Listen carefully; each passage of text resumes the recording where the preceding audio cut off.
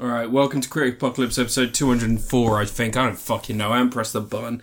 Anyway, we're back 204. Again. Is it 205? 205? What? How many have we done? 214. So back once again with the Renegade Master. B-boys down with ill behaviour. I knew he was going to do it. I knew you were going to do it, Anne. Well, of course I do. I know. This is how I get you to interact. This is it. Just from pop culture references from the 90s. Because you don't know what you're saying. Anyway, for fuck's sake. Welcome back once again. And I was just sick out my arsehole. So that's something. I was going running. Got to 3 and a bit K. I was like, I'm just going to do till 5. It could be a nice easy evening. I'm not going to run too far. And then what happened? I got a gurgling sensation in my tongue. My rum-tum tugger started going. Something's happening down here. So I clenched my butt and I got back home. Yeah. I had a 5-minute conversation with my girlfriend. And at the end of the conversation, I said, I'm really going to have to cut this short. I've got to go and visit hell on earth. And explain to her that I need to go be sick out my bum. And I was sick out my bum. And that's how you know a relationship's really going to endure the difficult times. Yeah. So, Anne, it's episode 214. How you doing? How you been? How you feeling? Are you feeling like you could have a CGI DH version of you fight Nazis at some point on a train? No, what? That's anyway. not a thing that happens. What are you on about? 214 episodes, Anne, and here we are talking about Indiana Jones. And some other bits and pieces. Are we? Well, you are, anyway. Am I? Yeah, because you're going first this week, but before you go first, have we got any news? Got any news, Anne? News. Suicide Squad Kills the Justice League is still delayed indefinitely. Yeah. Okay. I didn't realise that was delayed. Yeah. That's exciting, isn't it? We had a Nintendo Direct. It got delayed, right I know after it got delayed a long time ago. I didn't realise. Right after they did the big live gameplay thing. Really? Yeah, they showed it off. That soon? It was like right after it. They did it, and we're going on about how it's coming soon, and then like a day later they're like, yeah, we're delaying it. Was it because of the microtransactions? And everyone thought it looked rubbish. Oh, okay. So I mean, King Shot was running around shooting a gun. Like, yeah. Captain Boomerang didn't throw a boomerang once. He just had a gun. Like, remember Captain Boomerang with the power of gun? Yeah. So yeah, I only found out about that recently, but Nintendo did a Nintendo Direct. They shadow dropped Pikmin 1 and 2.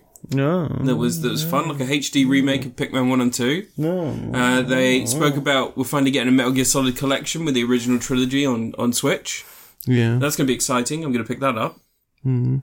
We finally got Batman games. Yeah. We're getting the Batman games on the Switch. But not the Armoured Edition, which was a Wii U exclusive. You'd expect they put that on there, but no. Wasn't anything different, was there? Yeah, it was like all like weird upgraded shit and an extra little story bit. Was there? Yeah, nothing super interesting. No. But yeah, bit of a shame we're not getting that. And also it doesn't come with Arkham Origins.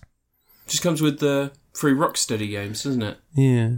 Night City, Asylum. I remember stuff. Shut up, man. They never put Origins with these. No, I know. It's a bit of a shame, though, isn't it? Because that's quite a solid game. It's not canon. Good to hear your opinions on these things, though. Thank you. Not canon. It's not canon. No, it's not. Canon. It's not. They don't make it canon. It's not. No. It's not counted as canon. What else did they announce during the Wii U, the Switch Wii U thing? I don't know. Still no Metroid Prime 2 remastered. It's only been months since the first one came out. We're gonna have... It's been like months and months and months. It was literally a few months ago. It's not even 6 months yet. Oh, is it not? Okay. No. But it sold really well. You impatience. Yeah. Anyway, and you're reviewing first this week, so you might as well fucking do it. Did someone die? Did anyone die? You did? Anyone die? You did? No, anyone die? Any stuff happen? Did anyone die? Did anyone die? I mean... Recent celebrity deaths? Celebrity deaths. Oh, yeah, like, I'm not talking about, like, the thousands of people who died. Yeah, that would take way too long. You can't cover them all. Coco Lee died. Who? The woman from Mulan. I don't know. Okay. Coco Melon. Do you know what I found out? You know Blippi? Yeah. Children's entertainer Blippi. Liverpool Football Club have signed him on as a new mascot for kids and stuff. Or at least probably one of his doppelgangers. He has doppelgangers now. He has doppelgangers now? Yeah. Do they show on their friend's face? The real Blippy doesn't do all the videos or the live shows. He's got doppelgangers. But I went to show some of the guys at work his classic Harlem Shake video. Where he shits on his friend's face? Yeah. And I found out that he did a video with the Harlem Globetrotters. And I think he did that to try and get rid of the video. The Harlem Globetrotters thing to appear in searches first. Alan Arkin died. Oh, yeah. Yeah. Yeah, he's really good in loads of stuff. He made some films. Yeah. Have you seen Little Miss Sunshine? Yeah. You seen Rocketeer? Yeah. Glenn Ross? Glenn and Gary take Ross up his sweet ass. I fucking love Zack and Miri Make a Porno. It's a good film. People don't like it, but it's a good movie. It's a good-ass movie. No. But yeah, Alan Arkin sadly passed away. How old was he? Like 91? I mean, yeah, that's old people. That's what happens. Yeah. Just think, you're not far off that. Yeah, I've only got like 60 years to go. Yeah. God, shocking, isn't it? Yeah. Only 60 years. Yeah. You should think about it a lot. How many years have you got, Ant? 2. 3 max. Do we count them in ant years, or do we count them in human years? No, I'm not going to get to 90. I'm not going to get to 90. Not unless I drag you to it. We're still doing the podcast at 90. By that point, it'll be sincere. When I ask you what you've been up to, you'll be like, I've fucking done nothing, I'm 90. I breathed and tried not to die in my sleep. Still be trying to keep up with the latest Marvel shows.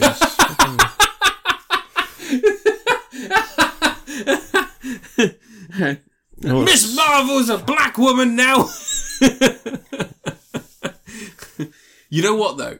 By that point, we'll just be able to steal all the taglines from those weird incel boy, like, fucking, what is it, The Quartering. We'll be able to steal all their taglines from the videos. Like, Brie Larson's Miss Marvel. Some other shit that he says. Dumb cunt. Alright, and your review. You're first this week. Go. Oh, R.I.P. Alan Arkin and all that. And Coco Lee.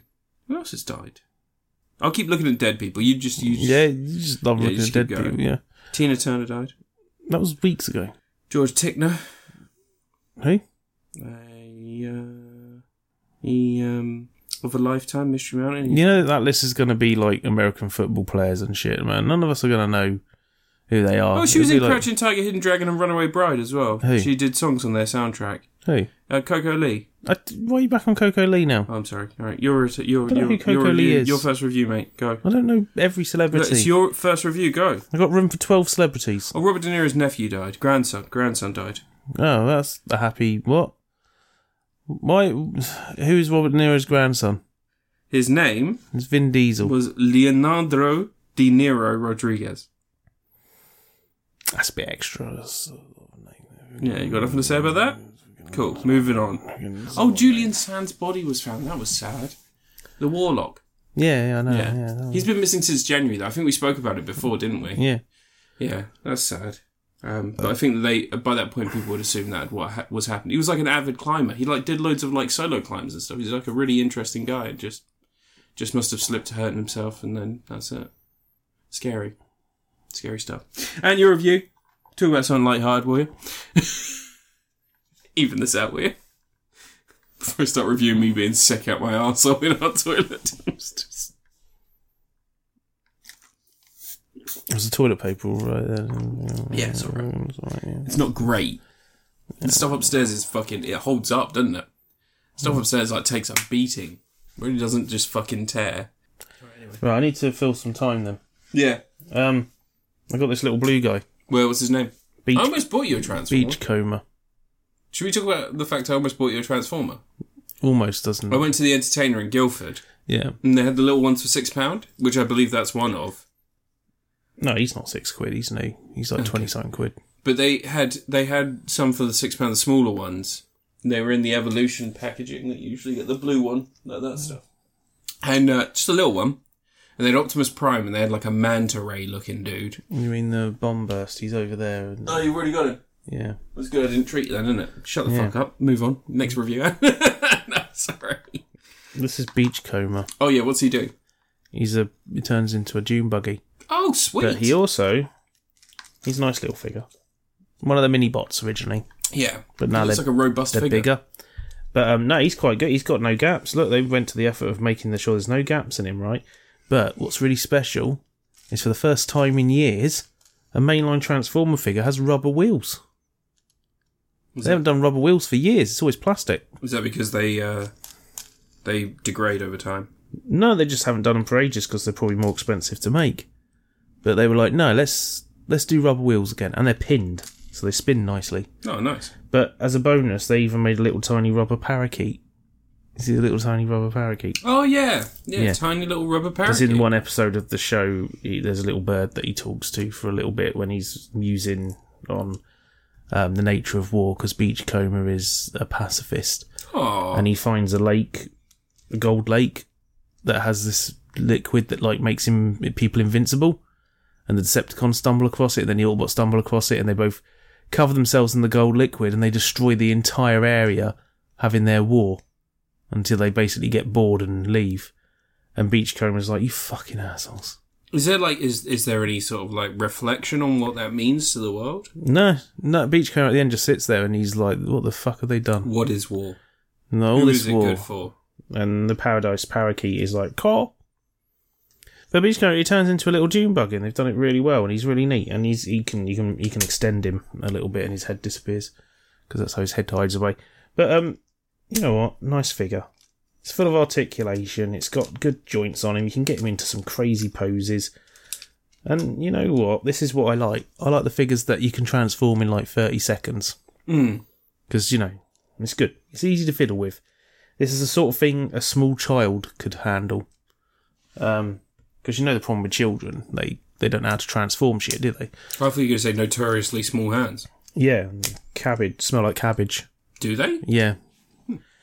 Carny, circus folk, small hands, smell like cabbage. Eat chickens. But no, he's just good fun. He's a good fun little figure. And they haven't done a Beachcomber for a bit, and I like these mini bots because they've done a few of them recently. There's been a Bumblebee and a Cliff Jumper. Yeah. They were the original mini bots. Is Cliff Jumper the one they have to keep an eye on? No. Around scissors. No, he's the one who gets killed and everything. Every time they bring him, he turns up and he gets murdered. He was played by The Rock in Transformers Prime. Really? Yeah, in the cartoon. Wait, The Rock did a voice in Transformers Prime? Yeah. Was that before he was famous? That was like 2012. Okay, so before he was like the biggest actor in the world. It might have been like 2009, because it was around the time the first film. Okay. A little bit after the first film came out. But so he's a little Beachcomber, so you have to transform that in seconds. Did we ever talk about your feelings around the Transformers series, the film series? What? I must have reviewed something on it. You reviewed Rise of the Beast separately, and I believe you reviewed Bumblebee separately. But did you ever talk about your feelings around the Transformers movies? My feelings. Your feelings around the Transformers movies. My feelings. Around the Transformers movies. I don't have feelings. If any feelings I have, I bury them down. You bury them deep down inside? Yeah. You tuck them in? Yeah. You put them to bed? Yeah. You can say night-night to them? But this is a little Dune buggy. Oh, there it is. The little Dune buggy. You know what? Of all the toys you've got, that is definitely the most that looks like a Dune buggy. Yeah, it's nice. It's got little seats. Yeah. You can put the parakeet on the back. You can ride. Yeah. Isn't that nice? Atreys can ride in there and avoid the sandworms. Yeah, and it rolls nicely. Yeah, because it's a Dune buggy. Can't spin it. No. Rubber wheels. Yeah, and it's a Dune buggy. But you know what? For 20 something quid, it's too expensive. Don't buy. Transformers are too expensive. Yeah. So's food. Then you sort this food thing out so I can afford more Transformers. Yeah, food and Transformers, two of the things that have notoriously gone up in price. Yeah. Well, I mean, they have. Yeah, absolutely. Freaking out. Well, it's because was it 190 quid for a Titan class now? Like a couple of years ago, they were 150. Like these guys, these were like 18 quid a couple of years back.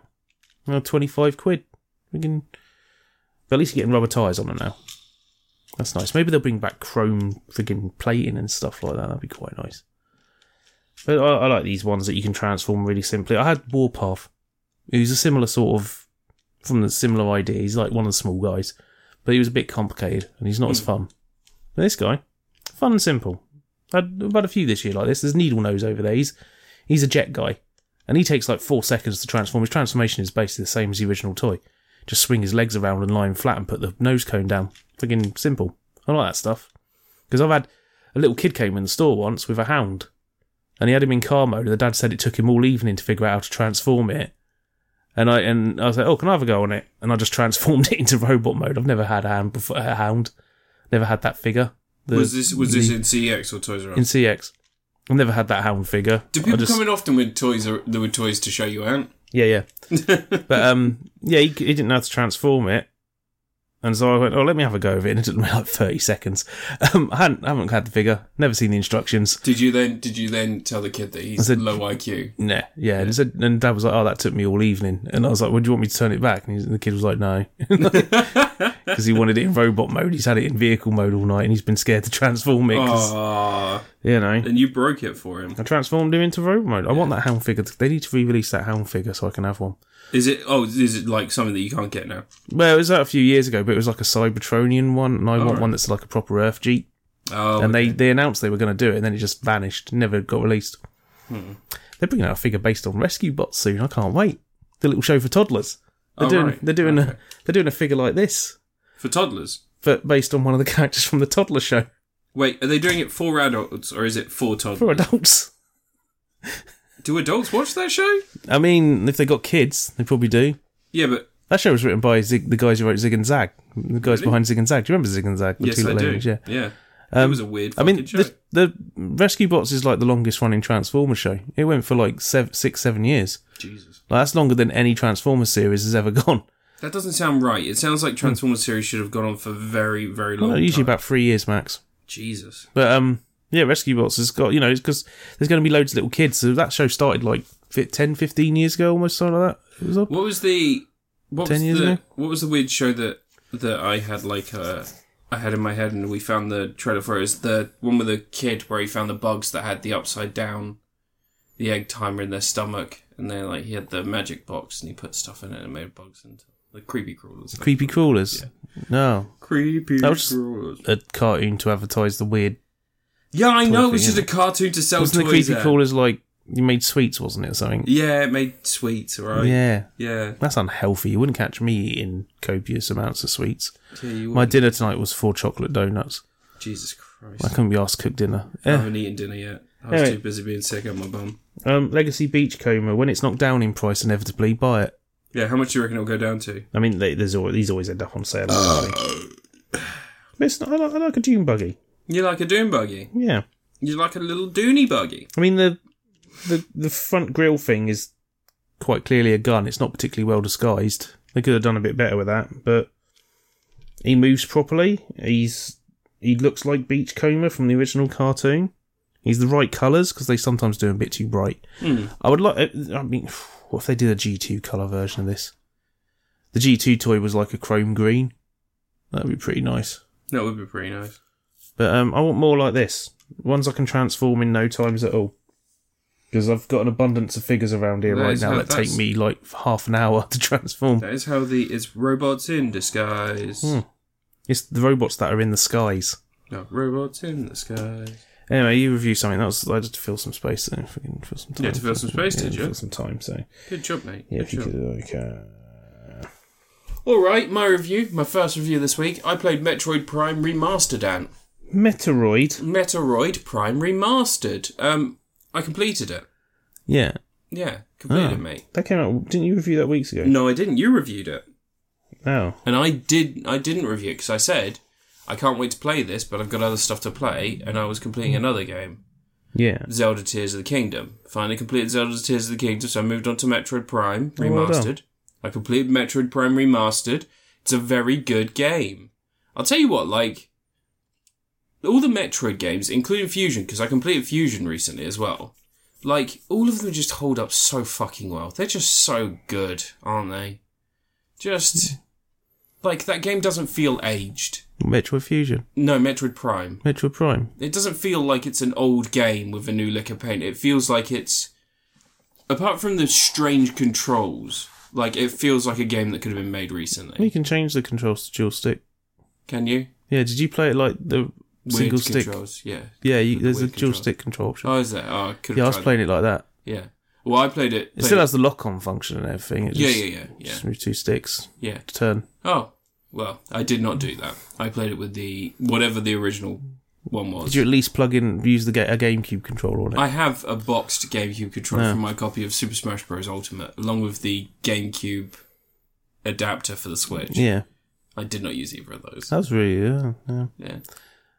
I've got the N64 controller. Yeah, you do. I've used it like twice. So, Metroid Prime Remastered is fucking amazing. It's a really good game. I completed it when I was a kid. I, for some reason, did not remember anything like in the run up to the end boss. But then once I got to the end boss, I was like, oh yeah, I remember this. It was like a weird, like... Only 90s kids can remember it normally. Oh, really? Yeah, that's the problem. One of the nice things is that, like, you get used to that map. Despite the fact the map is not great for actually navigating, you get used to the actual layout of everything really easily. I've always thought the map on that game is really easy to understand. Really? Yeah. I think my problem is that it doesn't really connect the lifts that take you to the different areas. It just tells you the name of the different imagination. Areas.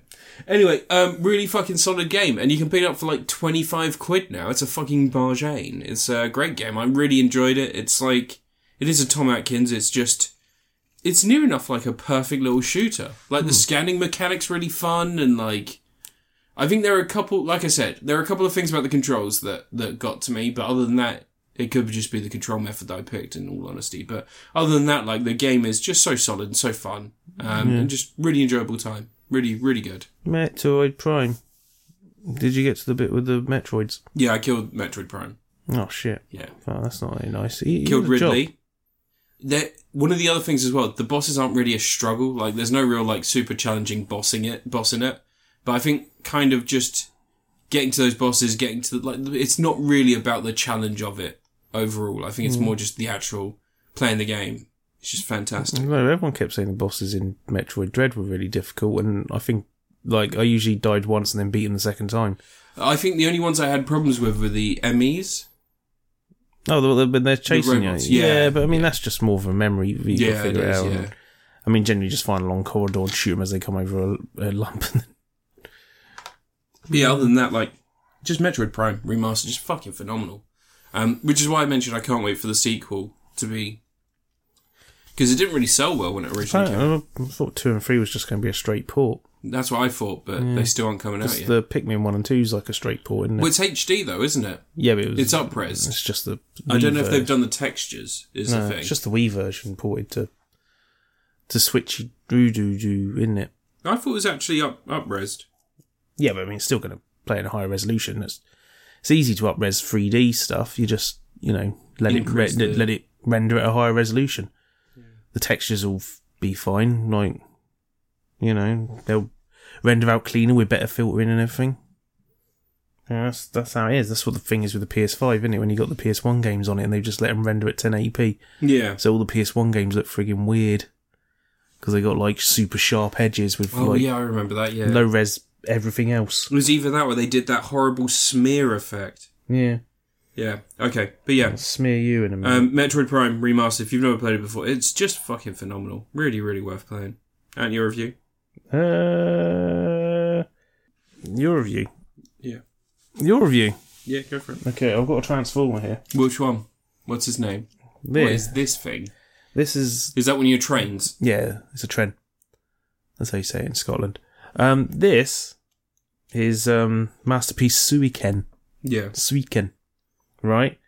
And he's the arm. He turns into an arm. And a train. And a man. But this is the first one that I can connect to one of the other trains. For the combined mode. Oh, right. I haven't done that yet. But because I've got the other three in train mode and I don't want to transform. Because it takes too long. Because you know how Beachcomber is like nice and quick and simple? These guys take too long. But you know what? This is the closest to being simple any of these have got. Because like this whole backpack here, right? This whole backpack like just comes off. And that's like a whole other section. Mm. In the combined mode, that forms like a thing that attaches to the leg. It's like a mortar cannon launcher thing. But you can take the whole backpack off, and the robot itself is actually pretty straightforward. You just straighten his legs up and stuff and tidy it all up a bit, and there's a little bit of fiddling and finagling you have to do up here, but otherwise, straightforward, nice, simple transformation on him. That's nice. You can also, if you want to be crazy, right, you can turn his head around and give him a hand for a head. Because that's where the hand's hidden. Oh, right. Yeah, it's hidden in his got a head. hand for a head. Yeah. Yeah, that's fun. But it's quite neat that you can take the backpack off, because the backpack does get in the way of a lot of stuff, and if you take it off, you've got, a little bit more posability, I guess. Isn't that nice? But, yeah, he's all right. There's some little problems with him, little things that are a bit irritating here and there. Like he, oh god, I can't turn it. I'm turning his head wrong. But poor thing. There you go. Like when I was getting back into train mode, the arms have to fold up in this very specific way. There's hinges upon hinges and hinges and hinges in the arms. They go all over the place. Good for posability, but when you turn them into train mode, it is like an absolute nightmare to remember exactly which way they're meant to go. I had to go find Takara Tomi's video where they show how it transforms and look for the bit where they've got him transforming from train mode and look for how the arms were so I could get an idea. Because you have to get them right to get all the bits that turn into the train cabin. Complicated figure. But there's not much in the way of like having to move tiny little bits just to make a tiny little bit look flusher. There's like one of the bits that raised up on the roof you have to fold inside the leg.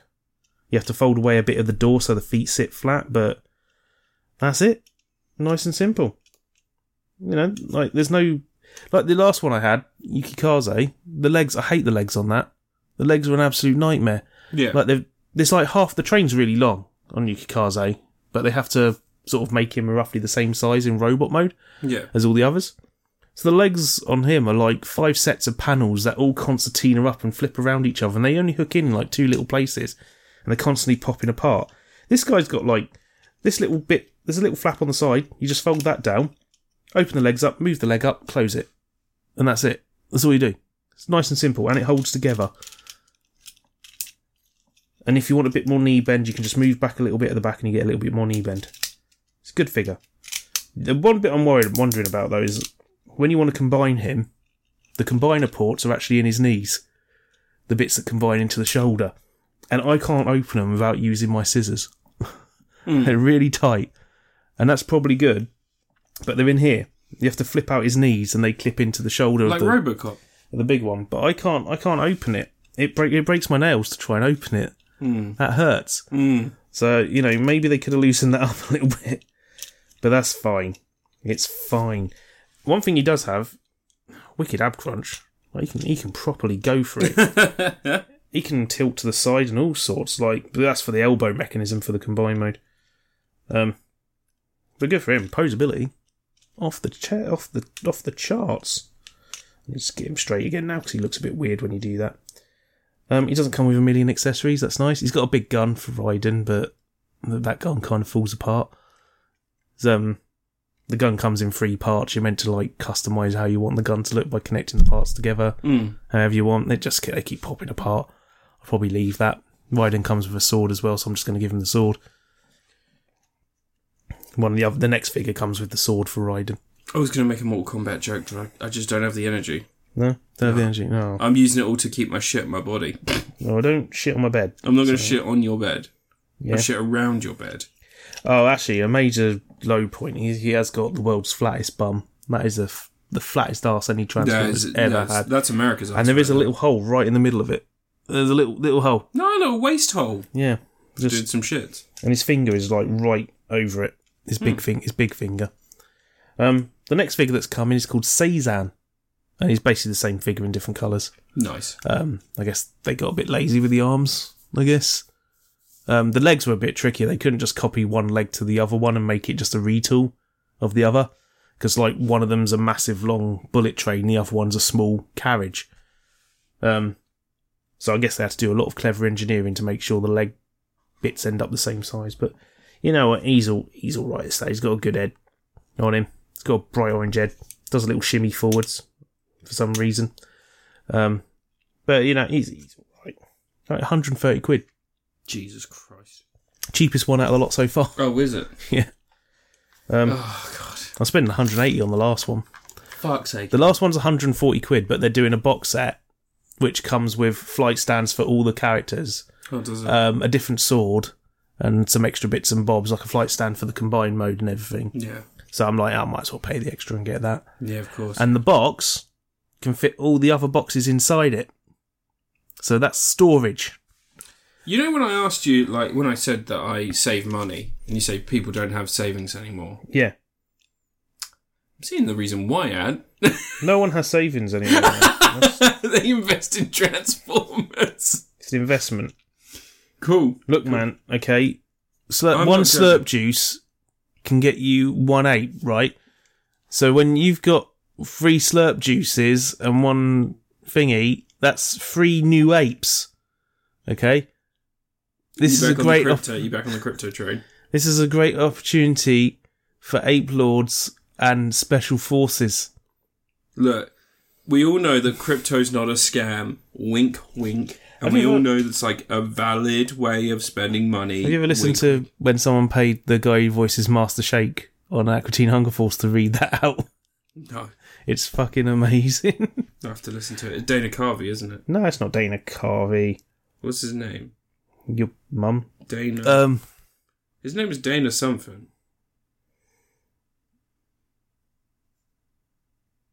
Because he's also in Venture Bros. I can't remember where it is. Someone did the video. What's his name?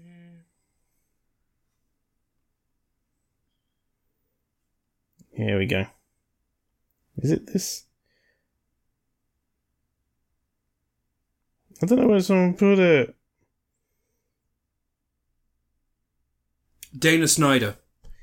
Dana Snyder. Yeah, he's the guy who does the voice of Master Shake. He was a devil in Your Preface to Go to Hell, and he also plays the magician, the Doctor Strange.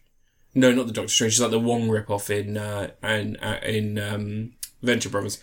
Anyway, is it my review now, Ant? Am I reviewing a thing now, Ant? Could be. All right, cool.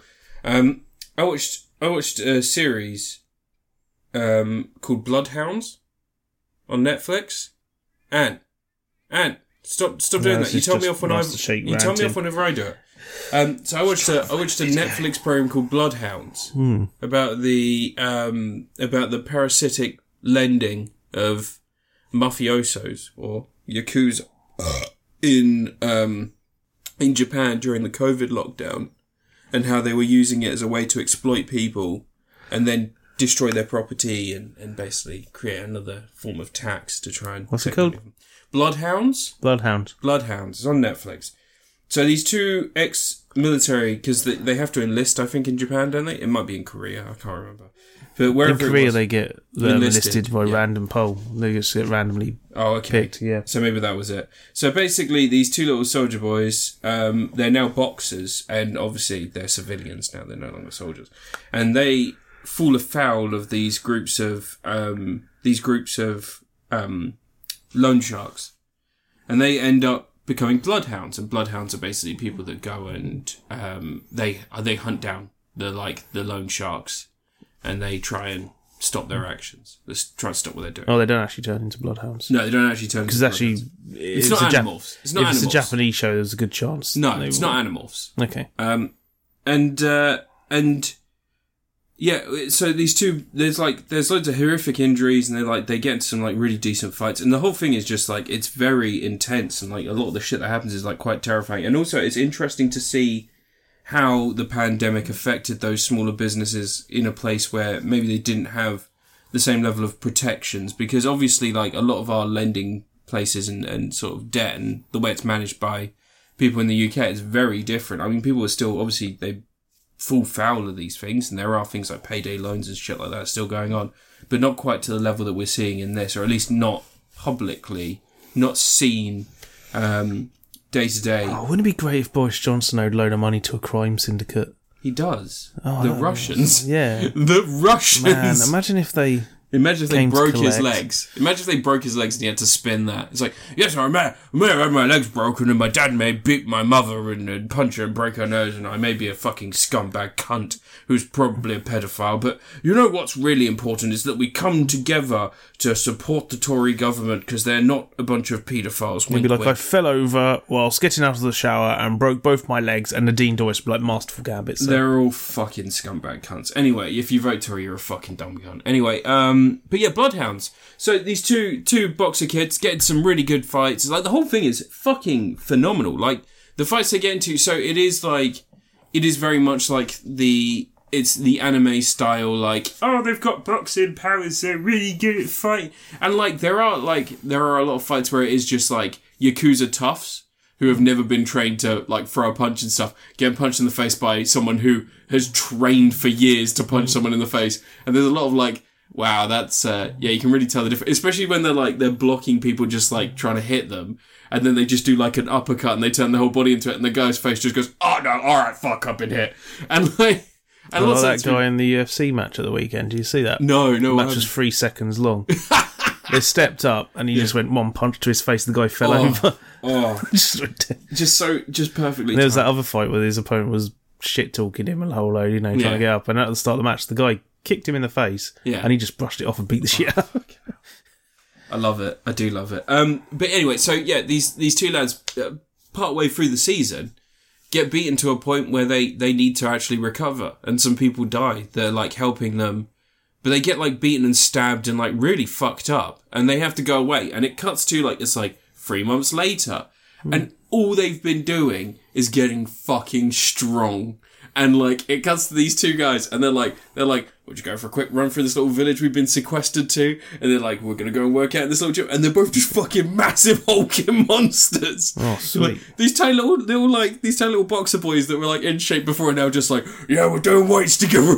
And they just go fuck like people. Story of Ricky. Yeah, it's like Story of Ricky. And then they just go and fuck up the remaining gangsters that are still doing this stuff. It's just great. It's a lot of fun. I think I saw the trailer for it. Yeah. Because Netflix loves showing me Korean dramas and stuff, and I fall for it every time. If there's like the first episode, there's like a really good boxing match, and then they're like, hey, you almost beat me. And it's like, yeah, but you're so good. And it's like, yeah, I'm pretty good at boxing. Hey, do you want to go get food? Wait, has this got home? And then it's a little homoerotic. Yeah. It's a little bit homoerotic, but at the same time, do they ever do that thing where they clasp hands and? Oh yeah, of course. Yeah, and people do that as friends. Like like Dylan and Dutch. Yeah, friends. Yeah. War friends. Definitely. War friends. Nothing else. War friends is all you need to say. Not slightly estranged exes. So, yeah, just really strong, really fun overall. I think there are a lot of... you son of a bitch. There's a ton of pacing issues, and sometimes it can be like... It can fall into its own little fucking canon. Falls into its own little storytelling. Becomes a victim of, like, having a bigger story than I think it really needs to tell on screen. So you do get people like... An android from the future turned up and they're going to have to defeat him. No, you get you get a lot of things where it's like, I'm not your real father, you're only my adopted daughter, but I love you like you're my daughter, and I used to be a bad guy, but now I'm a good guy. It's like, they've shown us this multiple times through just natural storytelling, but for some reason they feel the need to halt an episode for 20 minutes and be like, I want you to protect my daughter, but not my daughter, it's kind of my daughter, it's the girl that, I look after, and she's been really good and it's just like, okay. Alright, fine, whatever. Good job. Alright. Like, but when people get killed, like, it's really impactful because for the most part, it is just like people beating the shit out of each other, but people survive. And like, even one guy gets one of his Achilles tendons cut.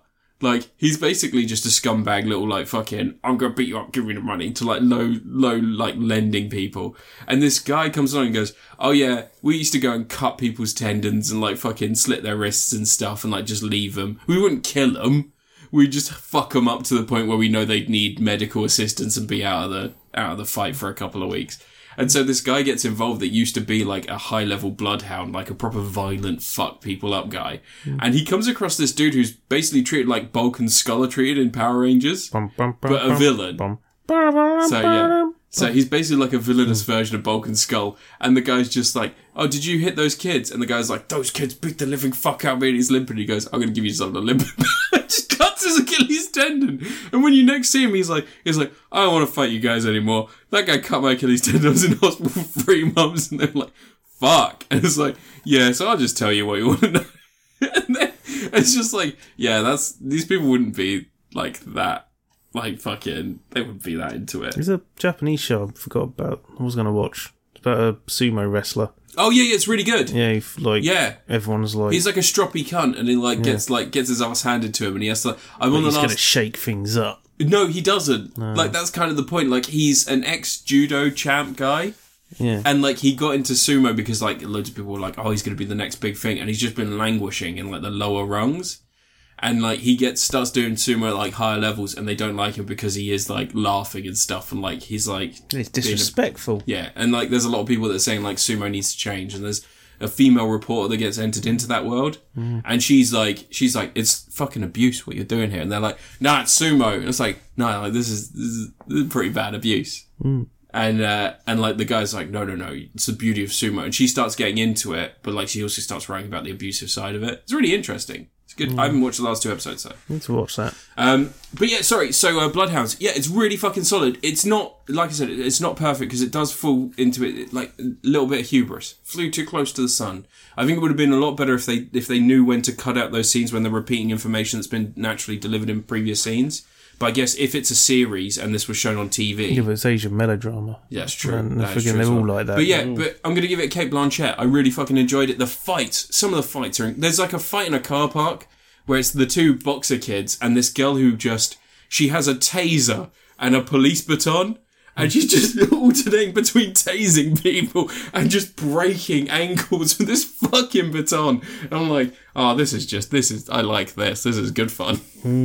But yeah, your review, Ant. Batons. Your review, Ant. Do you know what Humble have got on sale right now? Tim? No, they got a bundle of Baki the Grappler manga. Really? Yeah. Like loads of it. Are you ever going to read Baki the Grappler? Nah. I read all of Gantz. Gantsy? Yeah, I read all of Gans. Oh, yeah, that anime stopped just before it really gets crazy.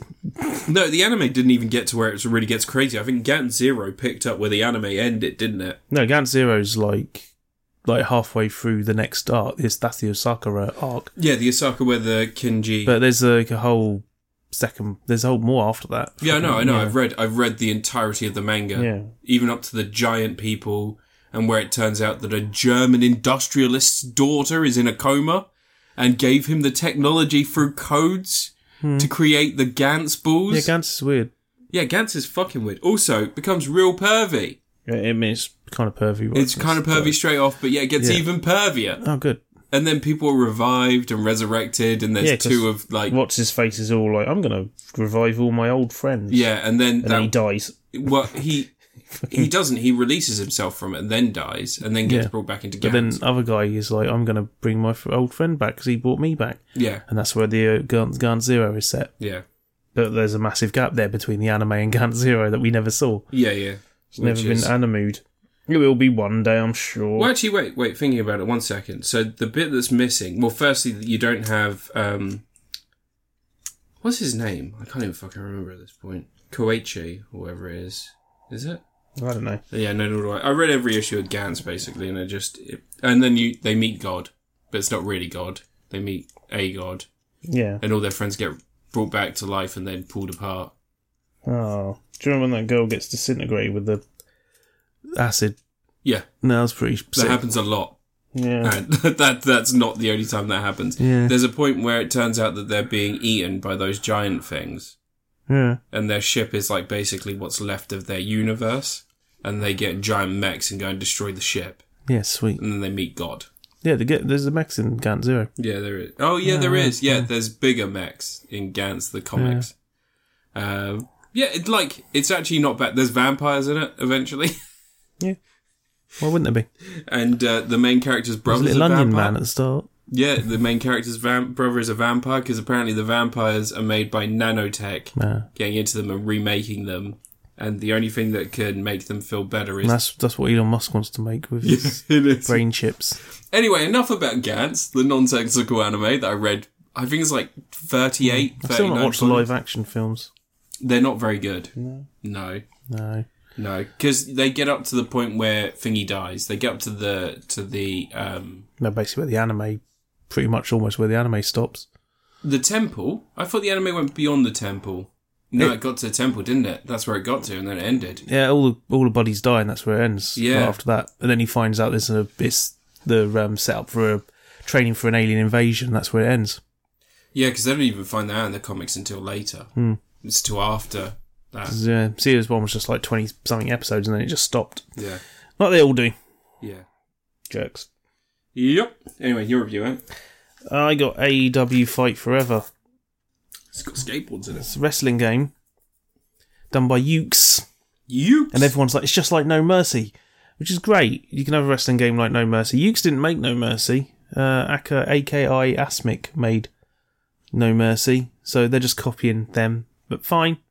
It plays like a faster version of those old No Mercy, like Def Jam Vendetta was a bit faster.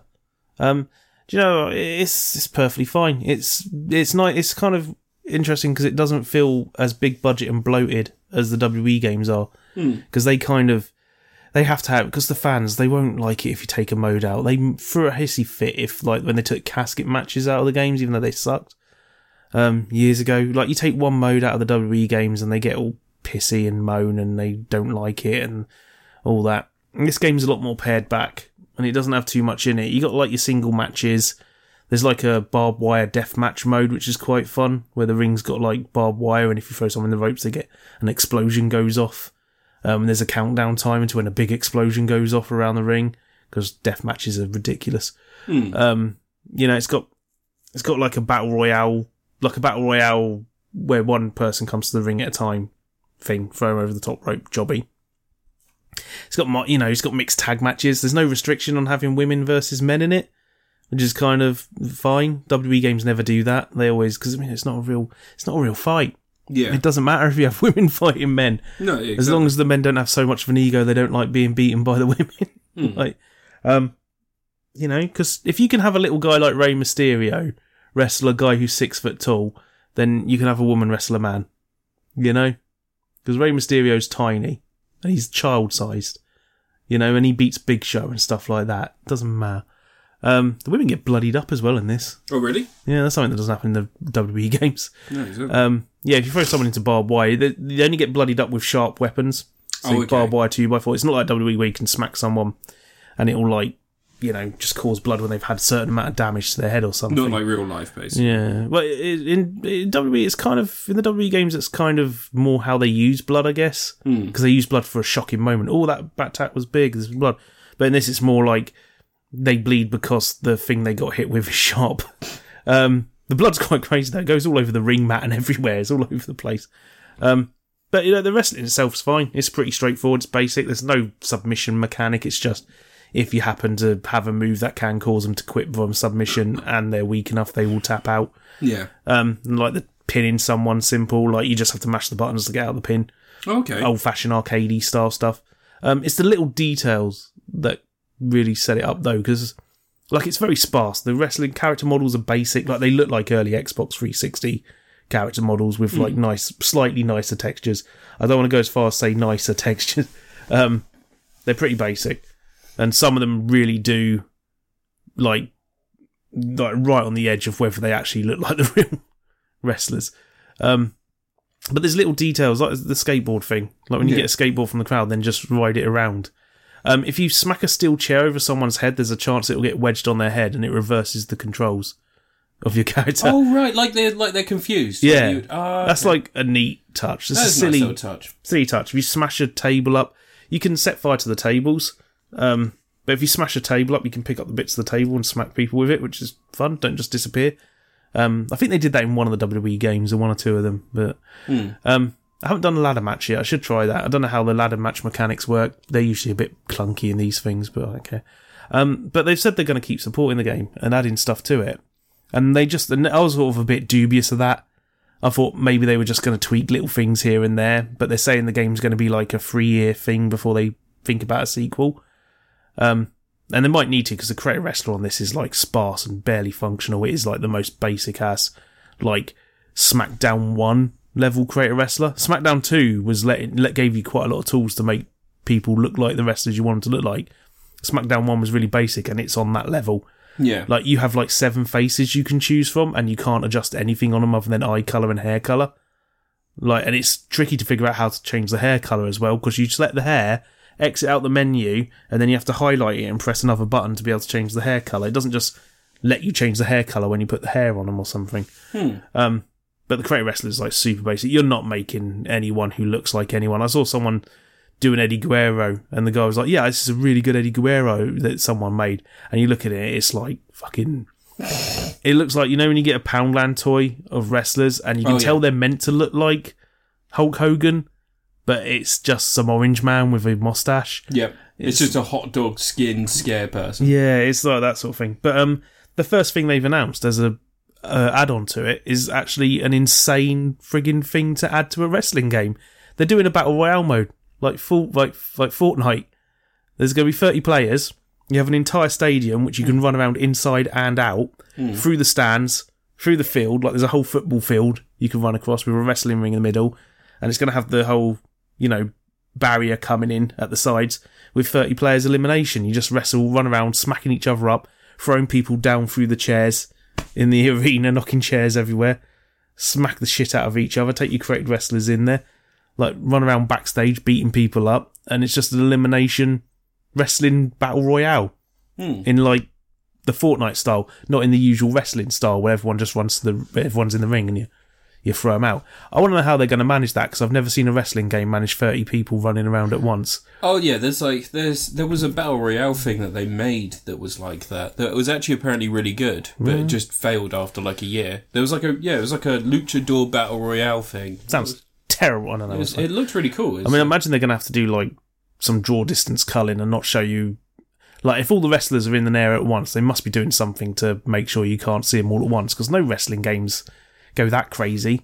Rumbleverse. Yeah. 40 players could duke out, and it failed miserably. Yeah. But it was apparently very good. But this is being added to, like, this AEW game for free.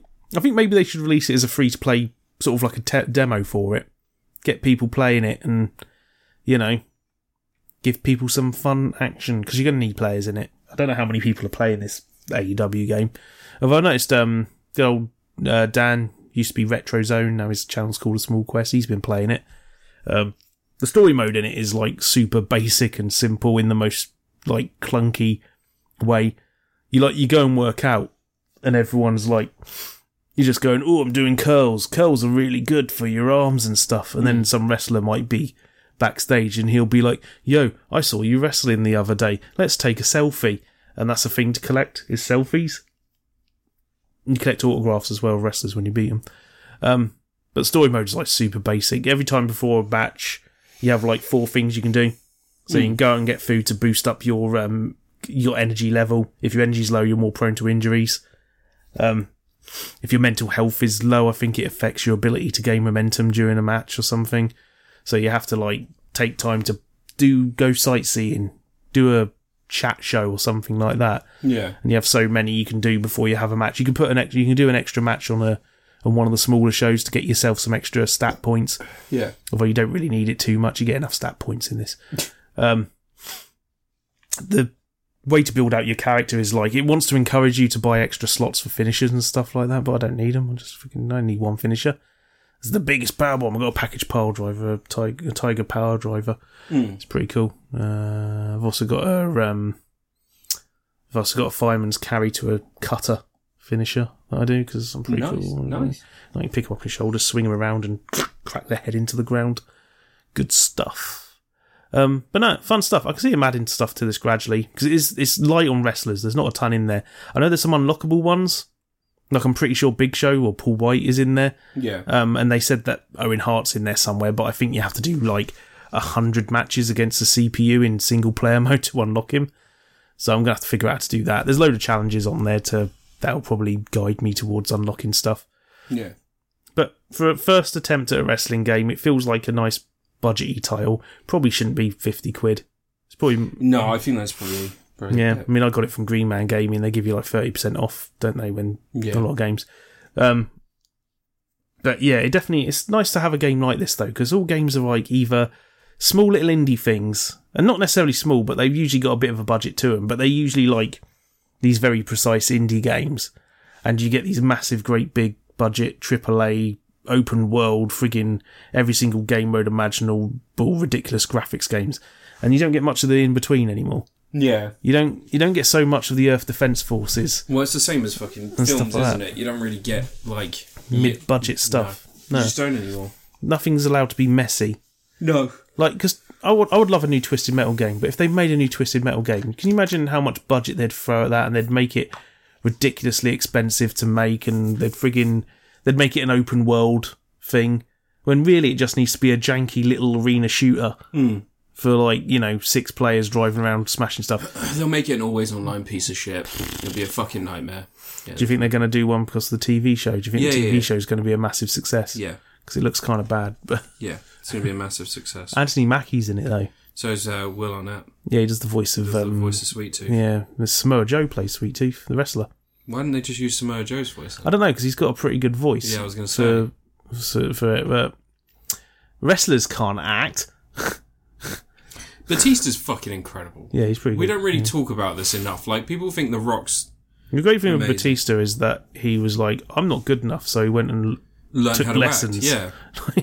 There was definitely a massive improvement to how well he played a heel in WWE after he first started doing film roles and stuff. Yeah. His little heel run after he did Guardians of the Galaxy is amazing. Yeah, like, it's not just Guardians of the Galaxy, though. He did, like, loads of smaller films. Like, I know that people probably forgot about it, like, immediately, but he did that one, Hotel Artemis. He was good in that. Oh, yeah. Yeah, he was great in What's that Blade apocalyptic Runner one that he was 2029. in?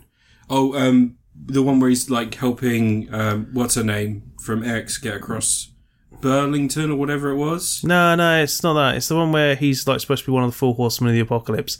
There's like a little cabin. Yeah, Knock at the Cabin. Yeah. Yeah, not very good. M. He's Night good in it, though. Shyamalan. He's good in it, but Yeah, it's not very good. he has his little film. glasses on in it, doesn't he? Yeah, he does, yeah. Yeah, that's how you know when he's acting. Dave Bautista films. I'm just going to quickly have a look. Because that, the one... Oh, he was in Dune, wasn't he? Of course he fucking was. Dune. Blade Runner 2049. Yeah, I already A little bit. that. There was a little short film thing they did for that, wasn't there? Yeah, he was really good in that as well. Yeah. He did the anime too, I think. Because I think that's part of the reason why he's in Dune is because what's his name, Denis Villeneuve, was like, you're quite good. Oh, he was in Glass Onion. He was fucking great in Glass Onion. Oh yeah, he's fucking phenomenal. 30 minutes. He's yeah.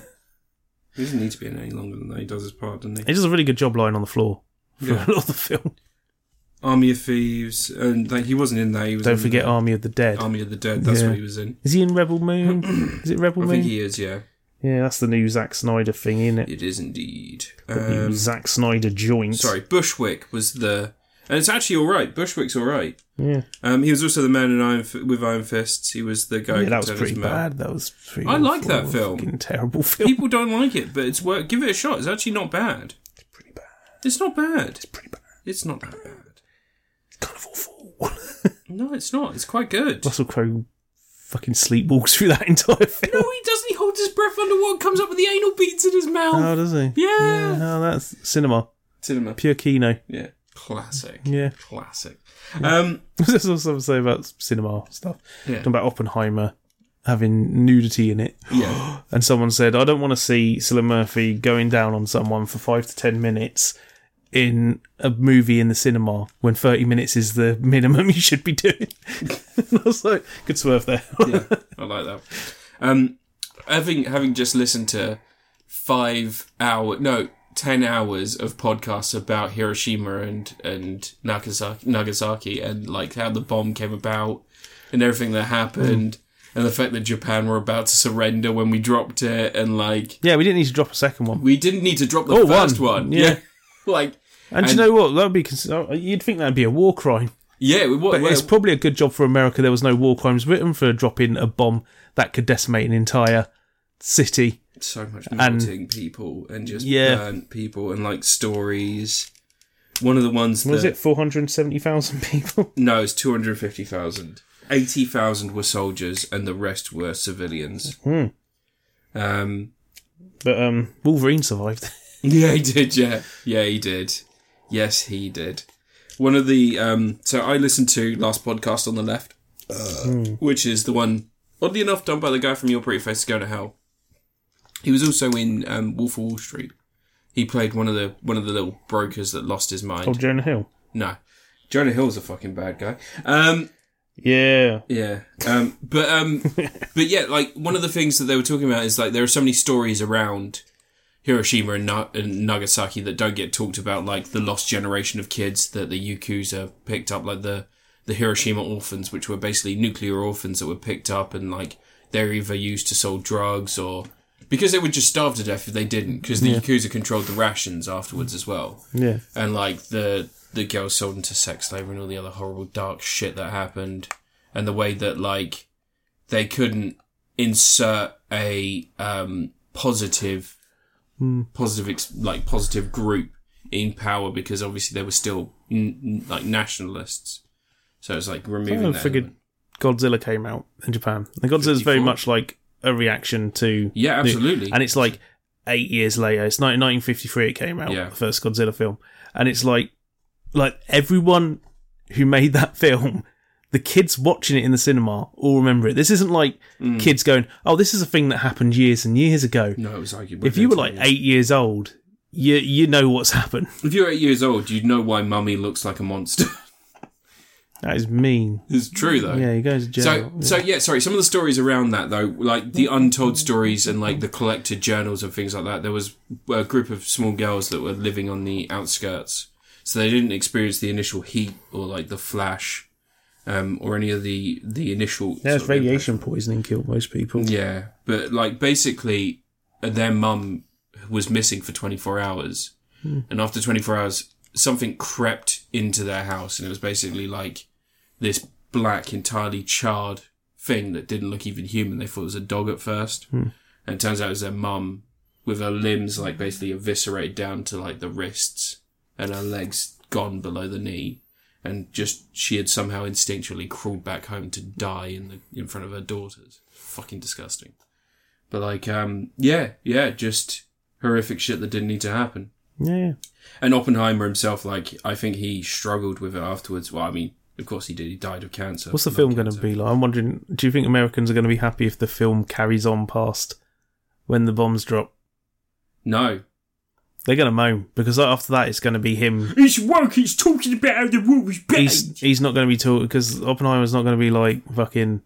Yeah, we did a good job, guys. Congratulations. Everyone shake hands.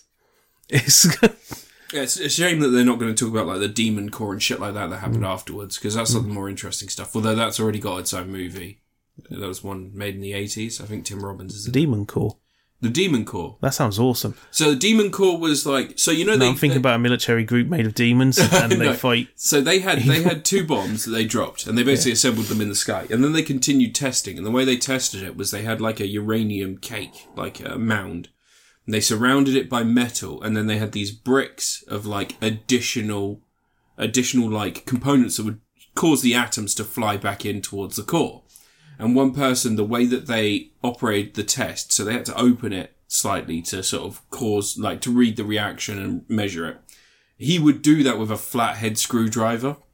And on his last day working in this area, he slipped and caused it to open too much, hitting him with like a lethal dose of radiation. Didn't kill him immediately, took years, but he died of horrendous leukemia. But someone who wasn't so lucky was someone who knocked the ball, caused the bricks to flip, and whereas the metal was causing the chain reaction, it had opened up, drenching the room in radiation. And because he was the closest to it, he picked it up with his bare hand, popped it back in the container, and then closed it again. And just having touched the thing for like seconds, he died of horrific radiation poisoning days later. It's good that they were really safe with this stuff on. They had no idea. Because like, they had no idea what it would do to people. Radiation poisoning, what happened to the people in Hiroshima and Nagasaki, they essentially treated that like scientific experiments to see what radiation poisoning did to people. And like a lot of people that like initially got hit by it, like they couldn't understand why these people would die. And when they opened them up, it would just be soup and rancid organs. And they couldn't work out what did that. And probably obviously it's the fucking radiation. Yeah. But they didn't understand radiation the same way that we do. They were studying it and trying to work out. That was back in the days when you'd be prescribed cigarettes. Yeah, exactly.